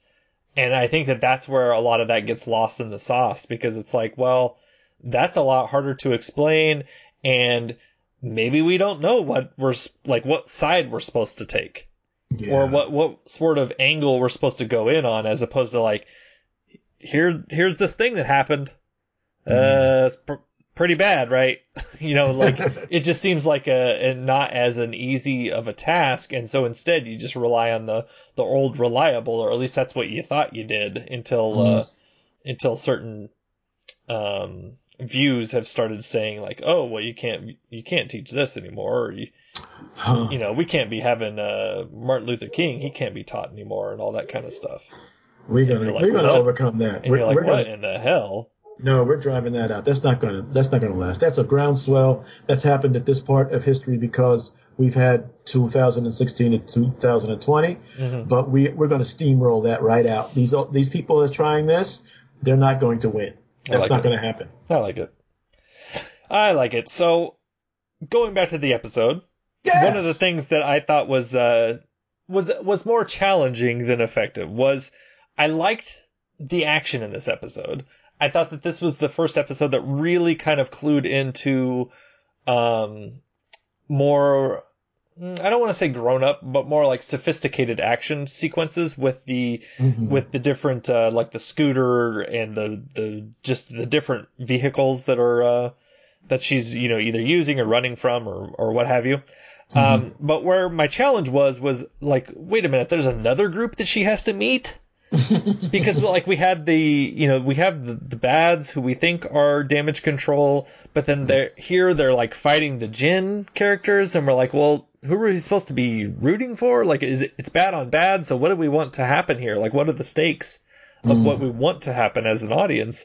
And I was like, I guess, like, I don't know what this is. And we started meeting people that, you know, that we think that she can trust with Red Dagger and that group. And I was kind of like, all right, well, man, this is a lot of different people for her to kind of meet in 6 episodes. Like, this was the episode where I was like, ooh, I wish this was like 8 or 10 episodes, because we're covering a lot of ground and we're going through it pretty quick.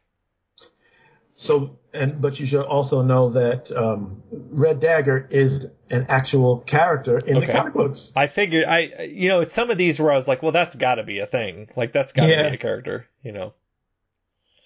And so I thought that he was fine, and I like the fact that he's giving her shit for, you can see that by this time she's getting better, but she's still not on like an elite level in terms of her control over her powers.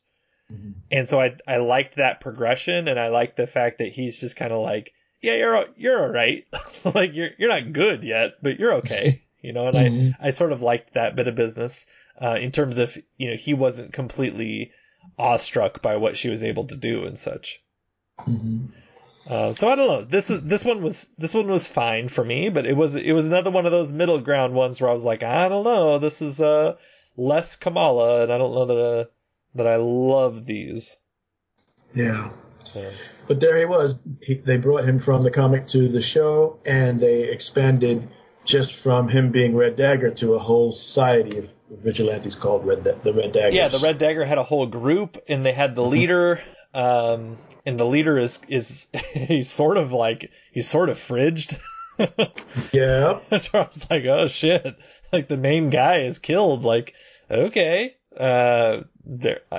That was surprising to me in what I thought was a YA show. Well, they kill people in the YAs. Well, I guess.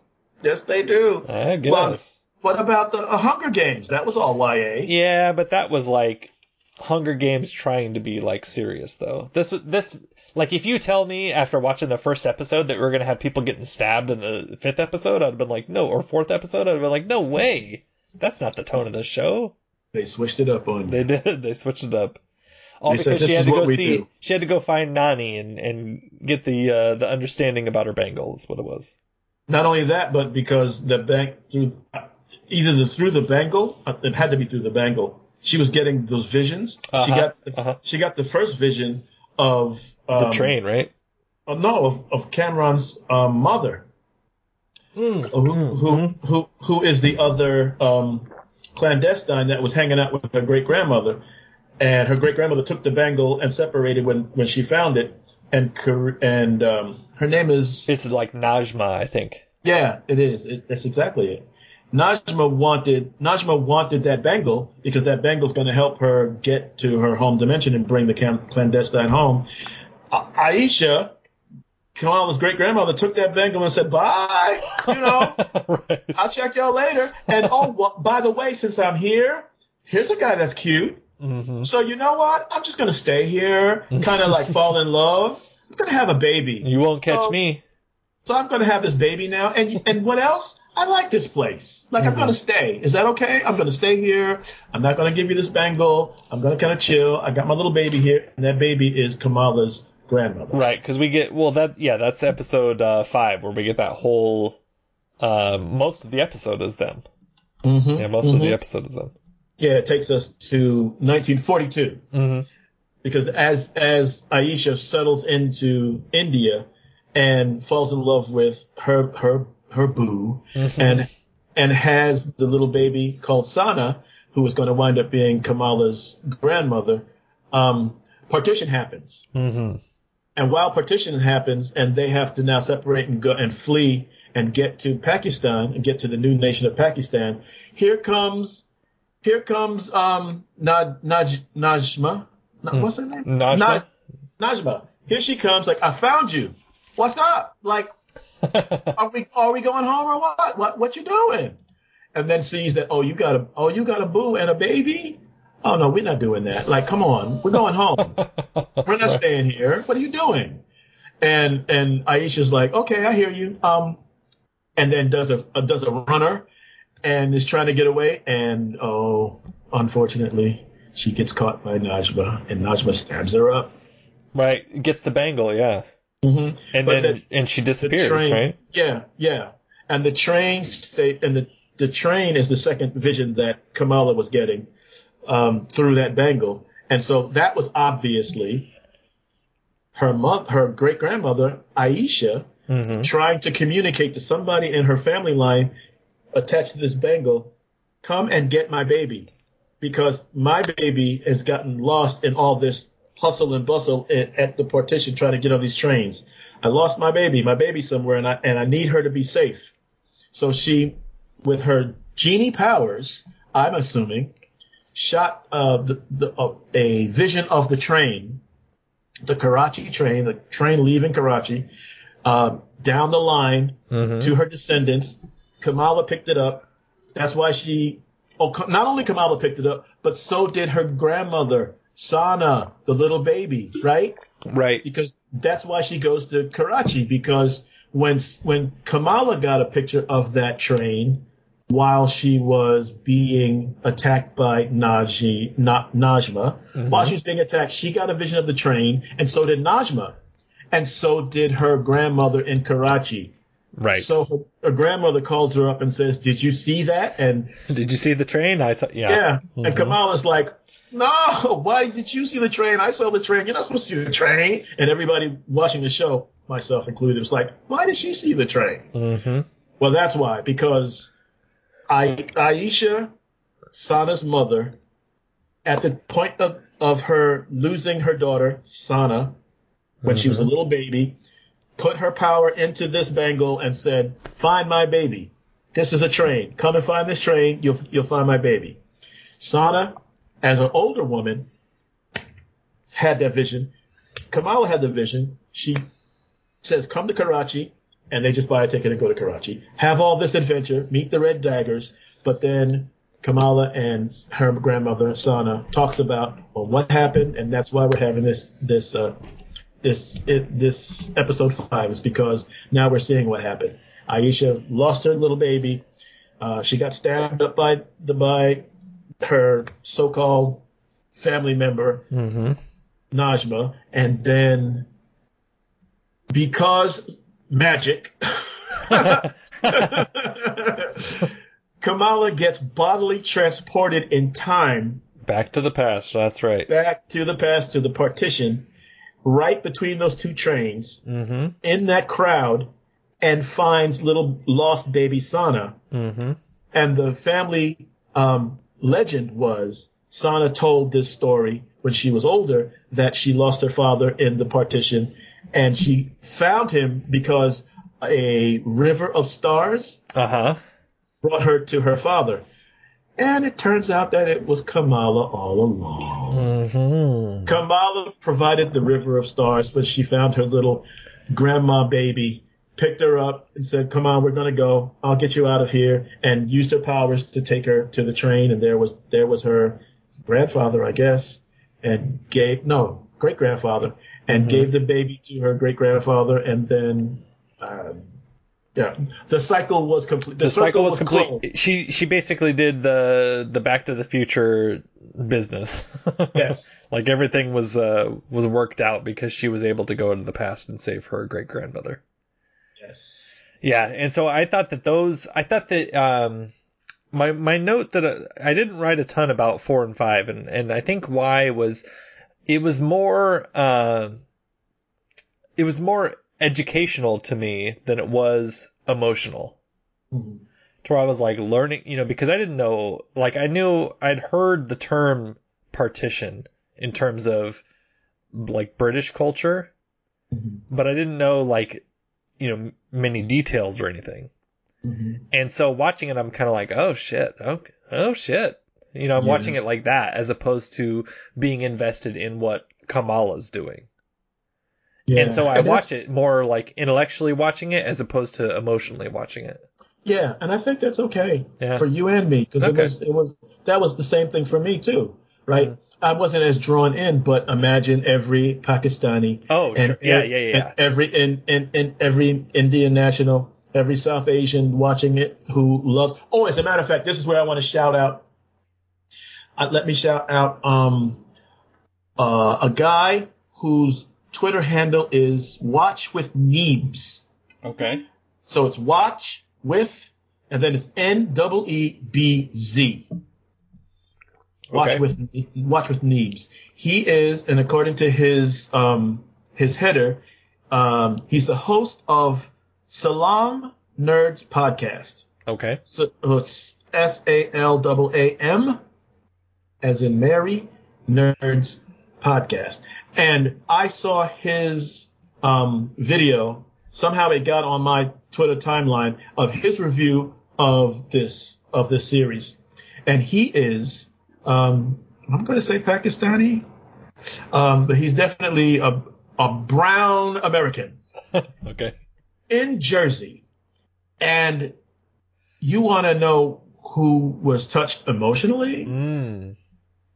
This man was touched emotionally, and I love that for him. I didn't know him before that, but when he poured out his emotion about his experience with this show, I was like, I got to follow you, and one of these days I'm going to shout you out because you deserve to be heard. And he is heard. He says he has 130,000 listeners, viewers on TikTok. So. So he's out there. He's getting his shine. He's getting his views, yeah. Yeah, but I wanna also help because his voice is powerful. And to your point and to my experience, we didn't have it. Like it's intellectual for us. We're just watching and getting information. Right. For him, that's his people. And he watched in his genre, in our genre, he watched his story of his people being told, and I was like, yes, brother, yes. Yeah, I think my big takeaway was this feels educational to me, but I definitely, especially after hearing you discuss it, can see if this is historical and this is like emotional, to where this could be like, finally representation in this genre. Right? Look at Marvel doing us right finally, kind of a thing. Yes. Yeah. Yes. Yeah. I could see it.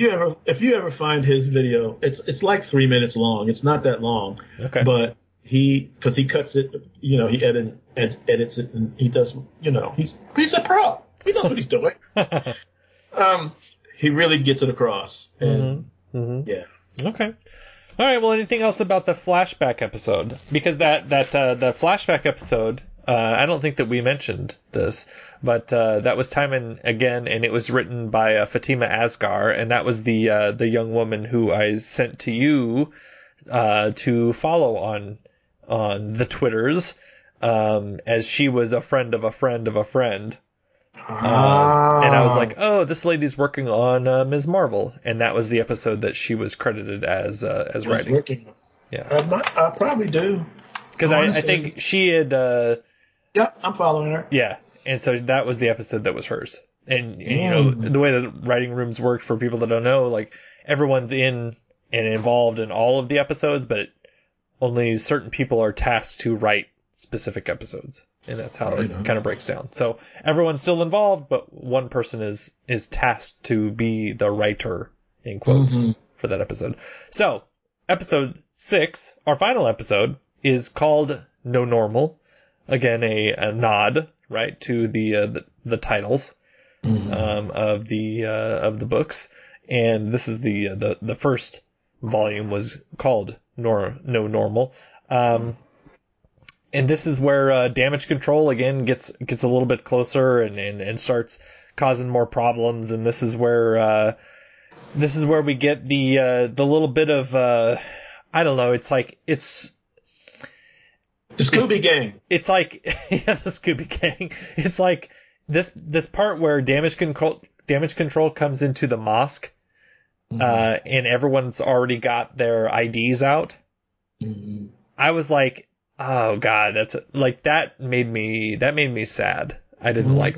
It's like I understand the realities of it, but I was like, oh god. This is where we're like, this is the reality that we're living in. And it was sort of like, it was played like for humor, almost like self-deprecating, like, look at what we have to resort to, shrug. And I was like, fuck, this is awful. Good. That's good. I'm glad you felt that way. That's what they wanted, I bet you. I bet you that's what they wanted everybody to get. Like, for them, it's just another Tuesday. Yeah, it's just like, well, here's what we have to do. Yeah, hands up, here's our ID. Yep.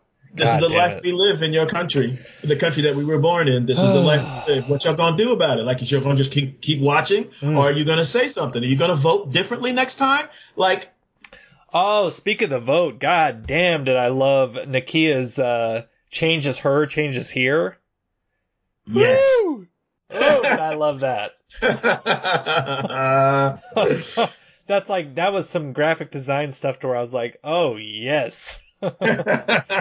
Nikhil because is a powerhouse.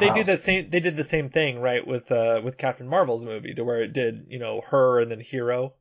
Yes. And that's the thing that, that gives me chills right now thinking about. Yes. And so I love seeing that.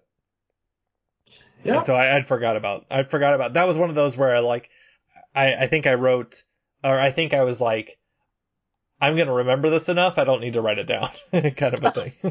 And you almost forgot. Yeah, I almost forgot. Yeah, episode 6, and then I remembered. She drug herself back up in your mind, like, no, you're not going to forget me, son. That's right. That is right.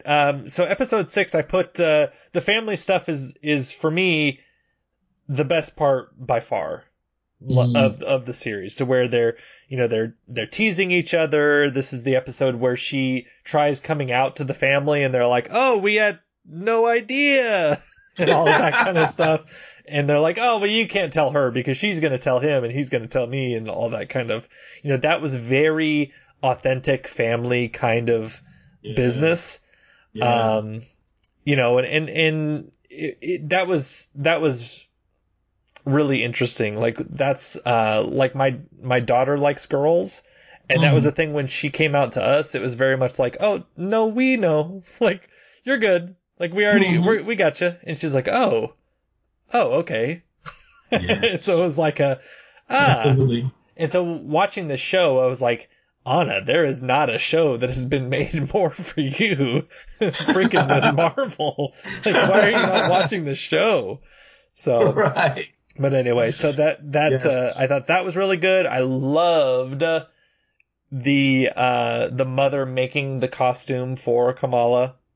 That bit of like circular sort of storytelling of the first episode was the incorrect, in quotes, costume with the Hulk, and then here she makes her costume in the last episode. But that's a journey for the mother too, absolutely, right? Absolutely, because it is. The mother in the beginning didn't want to have anything to do with fantasy and escapism, and she had perfect reason to, because her mother, who is Sana, which was the baby, which is the first daughter of a genie, had visions and was kind of detached, and that led to how she raised Kamala's mother, which was distance and this kind of emotional harm. So Kamala's mother left Karachi and left India or Pakistan to get away from like what felt like a toxic mom. Right.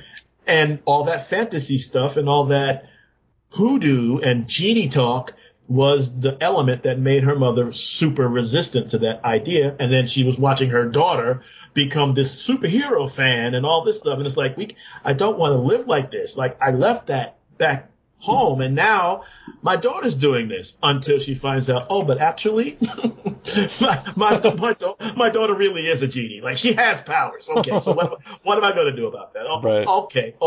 No takebacks. Yeah, so I will embrace. I will accept. I will embrace this whole part of my life that I tried to run from all this time. Mm-hmm. Yeah, I like that, because it is very much of a it's an acceptance from the mother, and it's an understanding of who her child is. And it's like, all right, well, and who she is. Yeah, it's like, I can be a part of your life too, because look at what I can help you, what I can provide for you. Yeah, and those genes are in her. Like, she's the grandchild of a genie. Yeah, so I like that.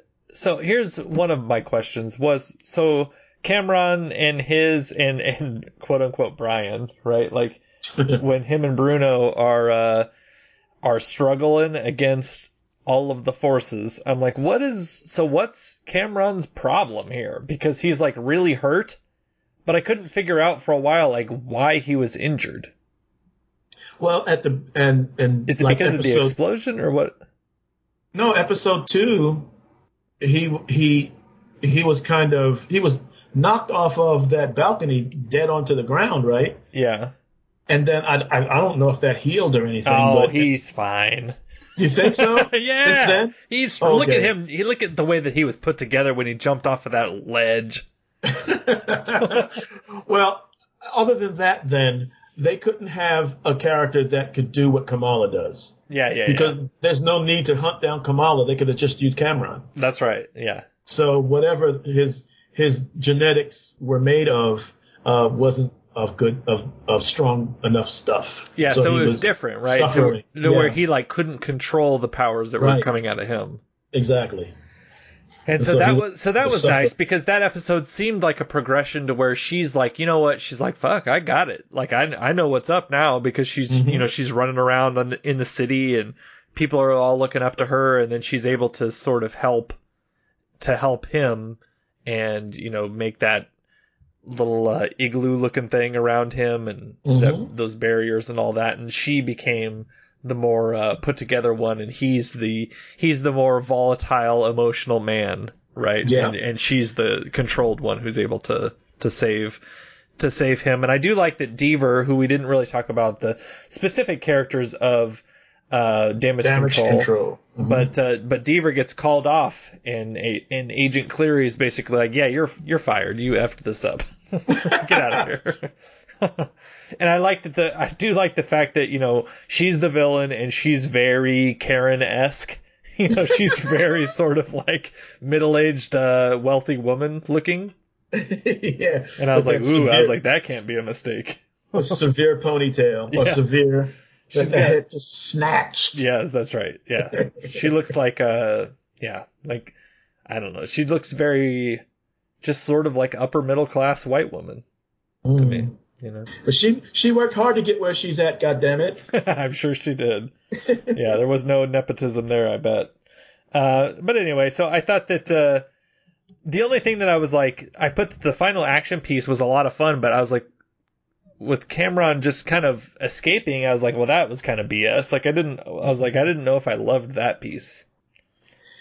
Well, yeah. It was just like, I don't know. Everything was put onto a bow, and I get because this is the sort of show that it is. And one of the things that was interesting was this is called a TV miniseries.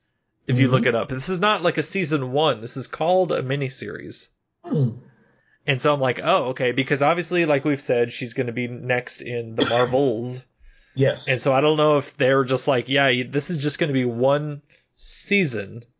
Maybe. And it's a planned one season, and then we're spinning her off into movies. Yeah, why not? Because she's going to be getting older. Like, sure, yeah. She's 20 years old in this minute. She's 20 years old. Which is crazy to think about. Because, you see her in this show, and she's got like a full face, and you're like, oh, she just looks like a little kid. And then you see her in the Marvels, and you're like, ooh, she doesn't look like as much of a little kid now. Who knows what, like when the Marvels, well, they delayed the Marvels to come out in November now. Yeah, right? This comes out in 9 months from recording from now.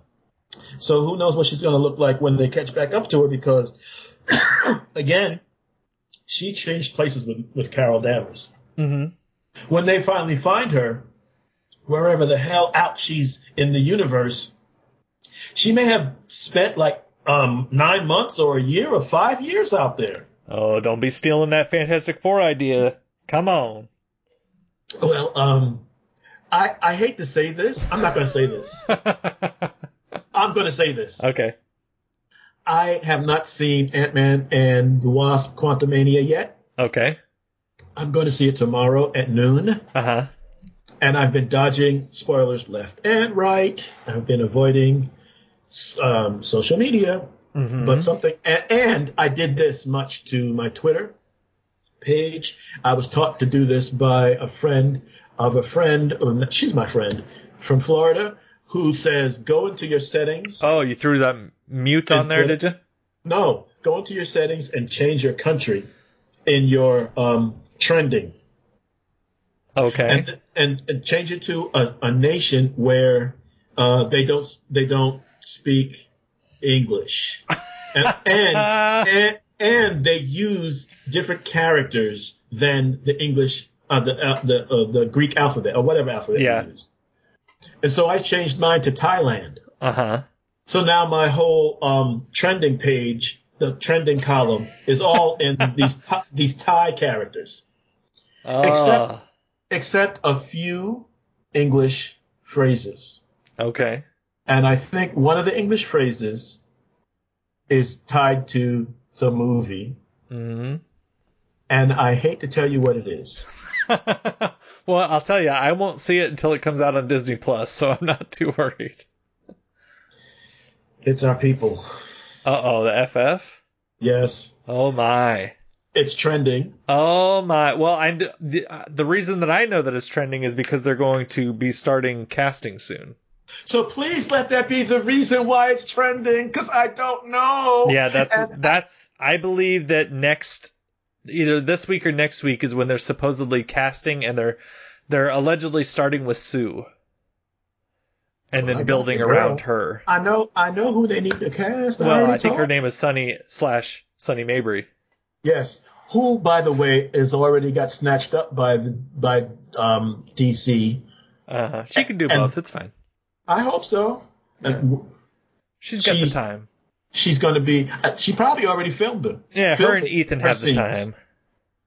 Yes, so look out for Sunny Mabry in the Gotham Knights on the CW. She is playing, spoilers, mom. Okay.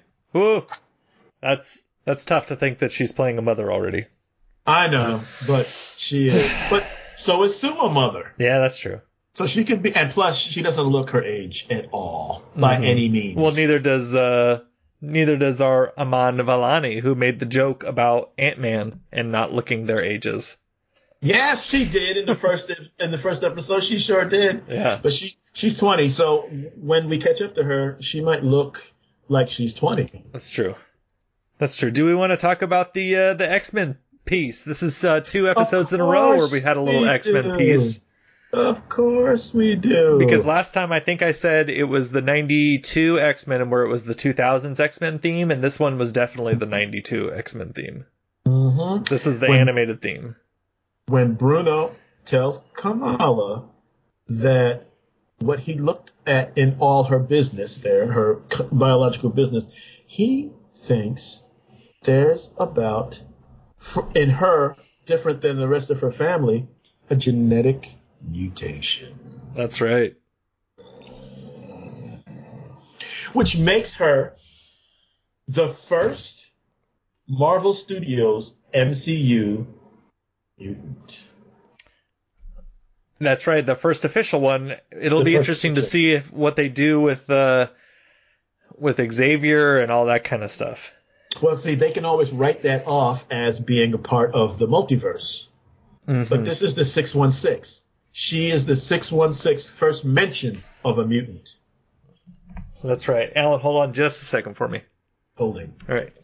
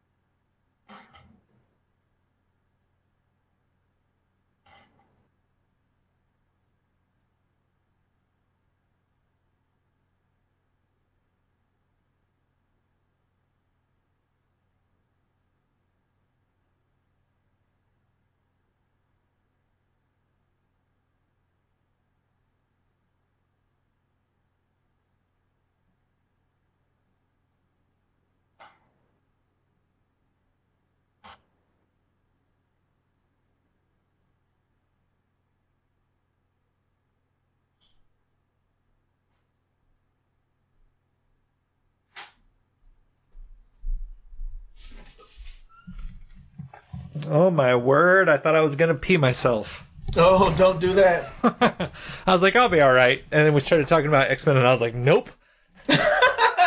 Something about the X-Men has a diuretic effect on you, evidently. That's right. Yeah, that's right. Boy, Charles would be proud. Something about hearing his name makes me have to pee. So yes, this is the first potential mutant in the MCU that we've heard about, right? Yes. Because this is just a guess from Bruno. And yes, except that to your point, they played the X-Men music when he said it. They definitely did. They definitely were like, this is no BS. And so this is one of the things that I did know about the show. But what I thought was this was the post-credit moment. Or like mid-credit moment. And so when this came up at the end of the episode, I was like, oh shit. What do we have more? Because I saw the runtime and I knew we have plenty of room left at the end of the episode. So the whole Carol stuff, that was all unspoiled. That was all brand new to me. And I was like, oh, it is nice to see Bree coming in here and looking like, what the hell is going on with this room? Yes. But I that makes me so excited for the movie because I couldn't imagine what they're going to do with this movie. And that was completely unspoiled for me too. And when it happened, I was like, okay.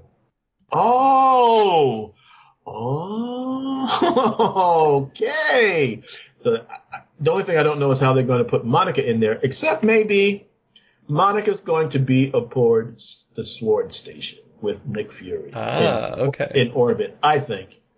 Could be. In orbit. And so some kind of she's got to get involved with getting Carol back out there to the other nega band, or finding the person that she switched with as a launch. And then, Monica's mother was Carol's bestie, so why would Monica say, no, okay, bye, you go ahead? I think Monica's going to say, I'm coming with. I got powers. I'm doing stuff. I'm going. Yeah, and what I think is interesting here is they've done a really good job of keeping this under wraps. Yes. Because, I mean, it doesn't even say in the credits who wrote the dang thing for the Marvels. Oh, okay. It just says, based on characters created by Gene Colan and Roy Thomas, and this is directed by Nia DaCosta. Yes. Nia DaCosta that I'm a fan of because of Candyman, which I don't know what people are thinking that this has such a not very well thought of reputation. Because I think it's great. Because they think she doesn't have a good reputation? Well, no. This is like Candyman is her first main movie. And it was not very well received. Oh, okay. And it's sort of one of those to where it was like beloved back in the day, and now the remake is not very well thought of. But I think it's wonderful. Like, it's very much about, growing up in the projects of Chicago and trying to be an artist and dealing with gentrification, and it's got like a lot more to say than most horror movies do. And I thought it was freaking awesome. And it's got Yahya Abdul-Mateen is the main guy, and I think that he's great. I would love to see him get his sort of like his Jonathan Majors sort of moment, to where Jonathan Majors is going to be blowing up, Yeah, haven't they cast him in the Marvel universe? Well, he's Manta in Aquaman. And then he was also the new Morpheus in the Matrix. Marvel Universe. In the Marvel Universe, I don't think he. Yes. Oh. Isn't he going to be Simon Williams? I didn't know this. He's my brother. He's Mr. Simon Williams. Because if people didn't know, Alan, did you know that I'm in the MCU already? Yes, you're the Grim Reaper. I'm the Grim Reaper. Thank you very much. I don't know why I never showed that to you. I didn't know why I didn't tease you with that. I remember reading that. I just read that like a month ago, or maybe 3 months ago. Of course, I'm the Grim Reaper, baby. Yeah, yep. Simon Williams' brother. You're the one that went and got his body and got him reanimated and was trying to kill the Avengers, Eric Williams. Well, I mean, I don't think I look a lot like Yahya, but I wouldn't be mad about it, is what I'm saying. But I don't think that, I think they're maybe going a different way, which is fine. Yeah. But anyway, so yeah, it'll be interesting to see what they do with the Marvels, because typically pushing it back is not a great sign. I will be optimistic in that it has to do with marketing as opposed to quality. But I do like Nia DaCosta in terms of what she did visually in Candyman, and so it'll be interesting because this is more of a it's working for Marvel is less of a director's vision and more of a gun for hire kind of a job, to where it's like, here's the vibe that we're already doing. You need to just kind of fit in with what we're already sort of going for. So it'll be interesting to see. That's one that I'm very interested in, especially since we've got we've got quite the cast, and we've got a couple of people, Zawe Ashton and Park Soo-joon, who are in the film but have not been revealed as to what character they're playing. Good. And so that's another because we don't have a villain, we don't know what the movie's about. Right. And so I do like that IMDb and Marvel are being a little more cagey with this one. And Bobby, maybe closer to November, things will start to leak out, and I intend to go to the movie knowing exactly what I know right now. Yeah, and so that's why I saw a lot of people that were thinking that they were going to see a trailer for the Marvels at the Super Bowl. And then when they didn't see it, they were like, all right, I bet this has got to be moved back, because this is supposed to come out in a couple of months and we haven't seen anything yet. And so they were just sort of onto the marketing game of it being like, well, it's this much. Normally we have this much info. I bet it gets pushed back. I'm just so anti this. Yep, I know it. I'm so anti this whole culture of knowing all this information before you see the movie. So, you don't need to know. Just go and watch it and let it tell you what it is in the movie theater. Let it tell you what it is. That's you don't need to know. So here's a couple of interesting things about the film. No. This is not plot. No. This is about the directors and stuff. Okay. So it's Nia DaCosta is the first black woman to direct a Marvel Studios movie. Facts. So I like that. And then she said in an interview that the film will be more mature and emotional than its predecessor, similar to the motif of WandaVision and Black Widow. What are they going to make Iman Vellani do? I don't know. It seems like she might get through. She might get put through the ringer. Or maybe they'll as long as they don't do Teyonah Parris wrong. Yeah. Because I think of the three, Monica is my favorite of the three in terms of the characters. Mm-hmm. So if she gets done wrong, I'm going to be not pleased. You think Nia would sign up if they were going to do her wrong? No, she wouldn't, because she was also in Candyman, so they already knew each other. So yeah. I don't think that she would do her like that. Unless they have a pact that says unless Tiana said, I can do it, Nia. I can give him my blood. I can die better than any. Give me my shot. let me do it. Let me bleed for those Marvel folks. Oh, I hope not. Just for my career. Like, let me get that Oscar. I mean, I would love to see a Marvel performance win an Oscar. It did. Did it? Did it not? Oh, we didn't have the Oscars yet. No, we haven't. Did we have the Oscars? We have the nomination. No, I don't think. Yeah, she got nominated, but Angela Bassett, you mean? Yeah. I haven't seen that performance yet. I've heard great things about it, but I don't know anything about that movie other than Namor's in it. Well, she got nominated. Okay. That's what I'm saying. Okay. Anyway, if we could get back to back Monica Rambeau nominated for an Oscar. Mm-hmm. I got some issues that are for sale. If people get ready. Bag and board them. That's right. Well, they're already bagged and boarded. They're already ready to get on that eBay. My bad. I don't know who I was I forgot who I was talking to. That's right. I'm way too OCD for it to not be ready to go. So anyway, anything else about Ms. Marvel? What did you come away with from the experience thinking like that you knew more about the character, less about the character? Oh no. I came away from the experience saying, okay, Marvel Cinematic Universe, this is your Ms. Marvel. She's not the comic book Ms. Marvel, and I'm fine with that because Iman Vellani did the damn thing. Mm-hmm. Like she won my heart. She won my heart. She is my niece. She is I protect Iman Vellani by all measures. Yeah, what's nice about it is she is very much to where someone I would like to just like pat on the head and be like, dang, like good for you. You know what I mean? Like she is very much like a, oh, way to go, little girl kind of a thing, because she is she comes across as young on screen. Mm-hmm. You know? And so I loved that they were allowed to do that, and it wasn't like, oh, but she's also a woman. Like they didn't get into more like she liked Cameron and I thought she liked Zoe, but they didn't dig into that too deeply. Mm-hmm. And they let it be more all ages.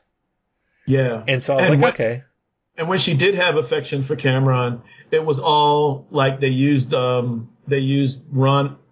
Spector. Not Ronnie Spector. Ronnie Spector. Yeah. Be My Little Baby. Oh. with the garish lights and right. You know, all just staged and cutesy and, you know, hyper romantic rather than any serious soap opera kind of love. Well, and that's what feels like Marvel to me. Mm-hmm. Is while it can do serious with, you know, Peter's got his bills to pay and stuff like that, mm-hmm. It is very much like, it's not, I mean, this isn't The Authority or Planetary or something, right? Like, it is very much like, this is an innocent version, and it fit perfectly with what they were going for. And again, I think for the attempt, the execution was really good. Right. I think that for me, in the middle when they were drifting a little bit away from Kamala, I was like, I don't know that I'm loving this as much, but I think that, you know, I understand why, like we talked about, and I think that it ends in a solid place, and I think that it's a good show. Will I watch it a bunch? Probably not. Like, I probably won't go back to it and like watch it over and over and over, but I think that it was good for what it's trying to be. Mm-hmm. So, and if the kiddo, like, I may make her watch part of it, and if she wants to watch the whole thing, then I'll watch it again with her.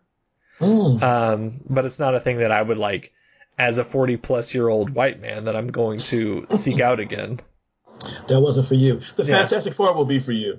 That's right, with a white-ass Reed Richards. White-ass, middle-aged Reed Richards. White-ass Sue Storm. That's right. White-ass Johnny.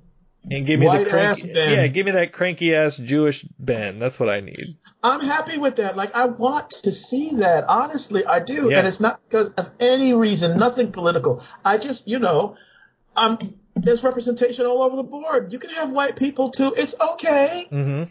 It's fine. You can have white people on the screen. We'll allow it. I'll allow it as the spokesperson for the People of Color Coalition. I'm telling you, it's okay. You can cast white people for the Fantastic Four. That's fine. Well, but then Daryl's gonna disagree with you, so. Well, he can disagree with me. That's okay. I'm the chairman of the People okay. Good. Coalition. Not Daryl. Good. Well, so that way, when I get hired to do the first season of the X-Men series, when I get hired to do that, because I'm speaking that into the world. Take it. Yeah, when that happens, I get to go with the original 5, and they are also going to be white? Question mark? I don't know. I don't know that they will. Then don't start with the original 5. Start with the all new, all different. Yeah, start with the all new, all different. Well, I would like to write some Storm. Right? Mm-hmm. Cast. Find you the blackest. Well, what's interesting is I don't know if you've seen any of those mock-ups and the cosplay stuff. Is that Miss Kiki Palmer has been interested in playing Storm? I mean, she's got the features that will rock Storm. And she's a good actress, I suppose. But I mean, I know she must be, right? Mm-hmm. But so yeah, okay. But a lot of her personality comes through to me through her social media. Yeah. That's going to kind of get in the way of my seeing her as Storm. That's not an Aurora sort of personality. No, she's a very she's a little more open and a little more emotional than the Storm that we would typically see. She could do the Mohawk Storm real well. Oh, sure. Like that kind of. I can see it visually. It's like if I had trust in her acting abilities, I could see it. But you're right with the persona that she gives off. It's like, well, that doesn't necessarily match right away. That's not an Iman Vellani sort of situation. They had fan casted her as Rogue. Oh, that's right. That's right. That's what I saw. So maybe she could be Rogue. I could see her being Rogue very easily. Just Sugar. I can see her doing Sugar. As long as they don't do Rogue. Sassy. As long as they don't do Rogue like they did with Anna Paquin, where they just played her like meek the whole time. Not if they're gonna cast Kiki Palmer. That's not. No, she's like personality plus. Like she explodes off the screen. That's right. They're not going to have her just sitting there looking across the aisle at somebody. Yeah, sucking on her teeth. That's like the meek role. When you see people like trying to be meek, you can tell that they're just like told to suck on their teeth. Kristen Kruk from Smallville used to do that a lot. I never noticed. Lana Lang. Yeah, I know who she is and what the character is, but the one that wasn't in the sex cult like the other one. Oh my God, how embarrassing! Oh, Chloe. Yeah, I know, but in this series, Clutch, you got Pearls nearby to Clutch. Kamala's father was accused. No, Yusuf. The actor that played Yusuf, yes. He got accused of doing something with some impropriety in a sexual nature. I don't know with who, and I don't know the nature of it at all. I don't know if he's got arrested or anything, but I saw the accusation. Broke my heart. Oh, no. Yusuf. Not our Yusuf. What? That I don't like that at all. Oh man. I hope it's not true. We just can't have anything nice, is what it is. That's disappointing especially because of the persona that he has in the film or in the series. Just so jolly and so loving and so sensitive and insightful, and just so broken when he comes out as the Hulk, right? Yeah, she's like, no, we're not doing that, and you're embarrassing, and he was like, you can't. Yeah, and he's like, I can't handle with my kid calling me embarrassing. It's like, man, if that was me, I get called embarrassing all the time. Like, what do you mean? Although I wear some pretty choice outfits when I drop the kid off, and I'm always like, you know what? I need to come to your first period. She's like, don't you dare. See, with your flip-flops and your shorts on? Well, it's like, inside slippers and sleepy clothes and like a house jacket and stuff like that. Looking pretty good. But then she also comes back at me and saying, you wouldn't. There's too many people around. I was like, yeah, you're right. You got me. That's right. She knows me. So, all right. Well, anything else about Ms. Marvel before we wrap this one up?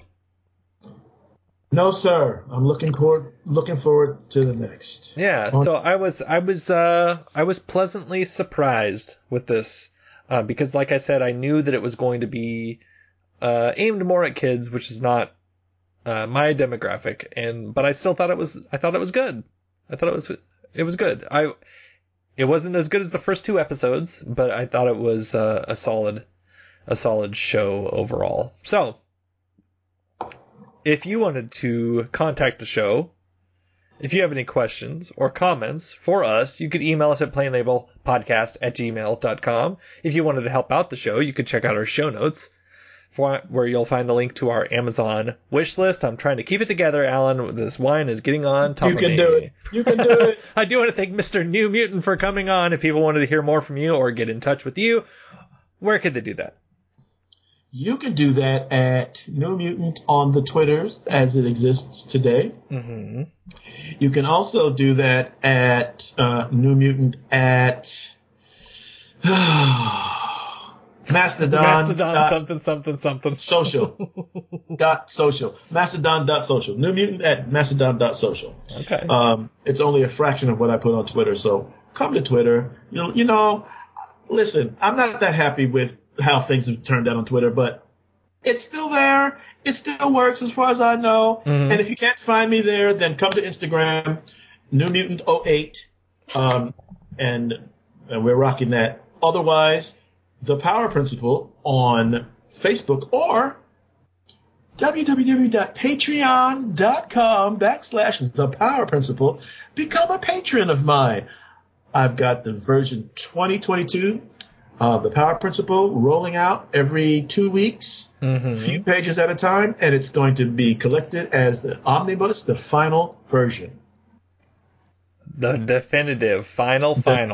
Definitive. I'll be moving on after this is published. I'll be moving on to another property, or at least another chapter of the same property.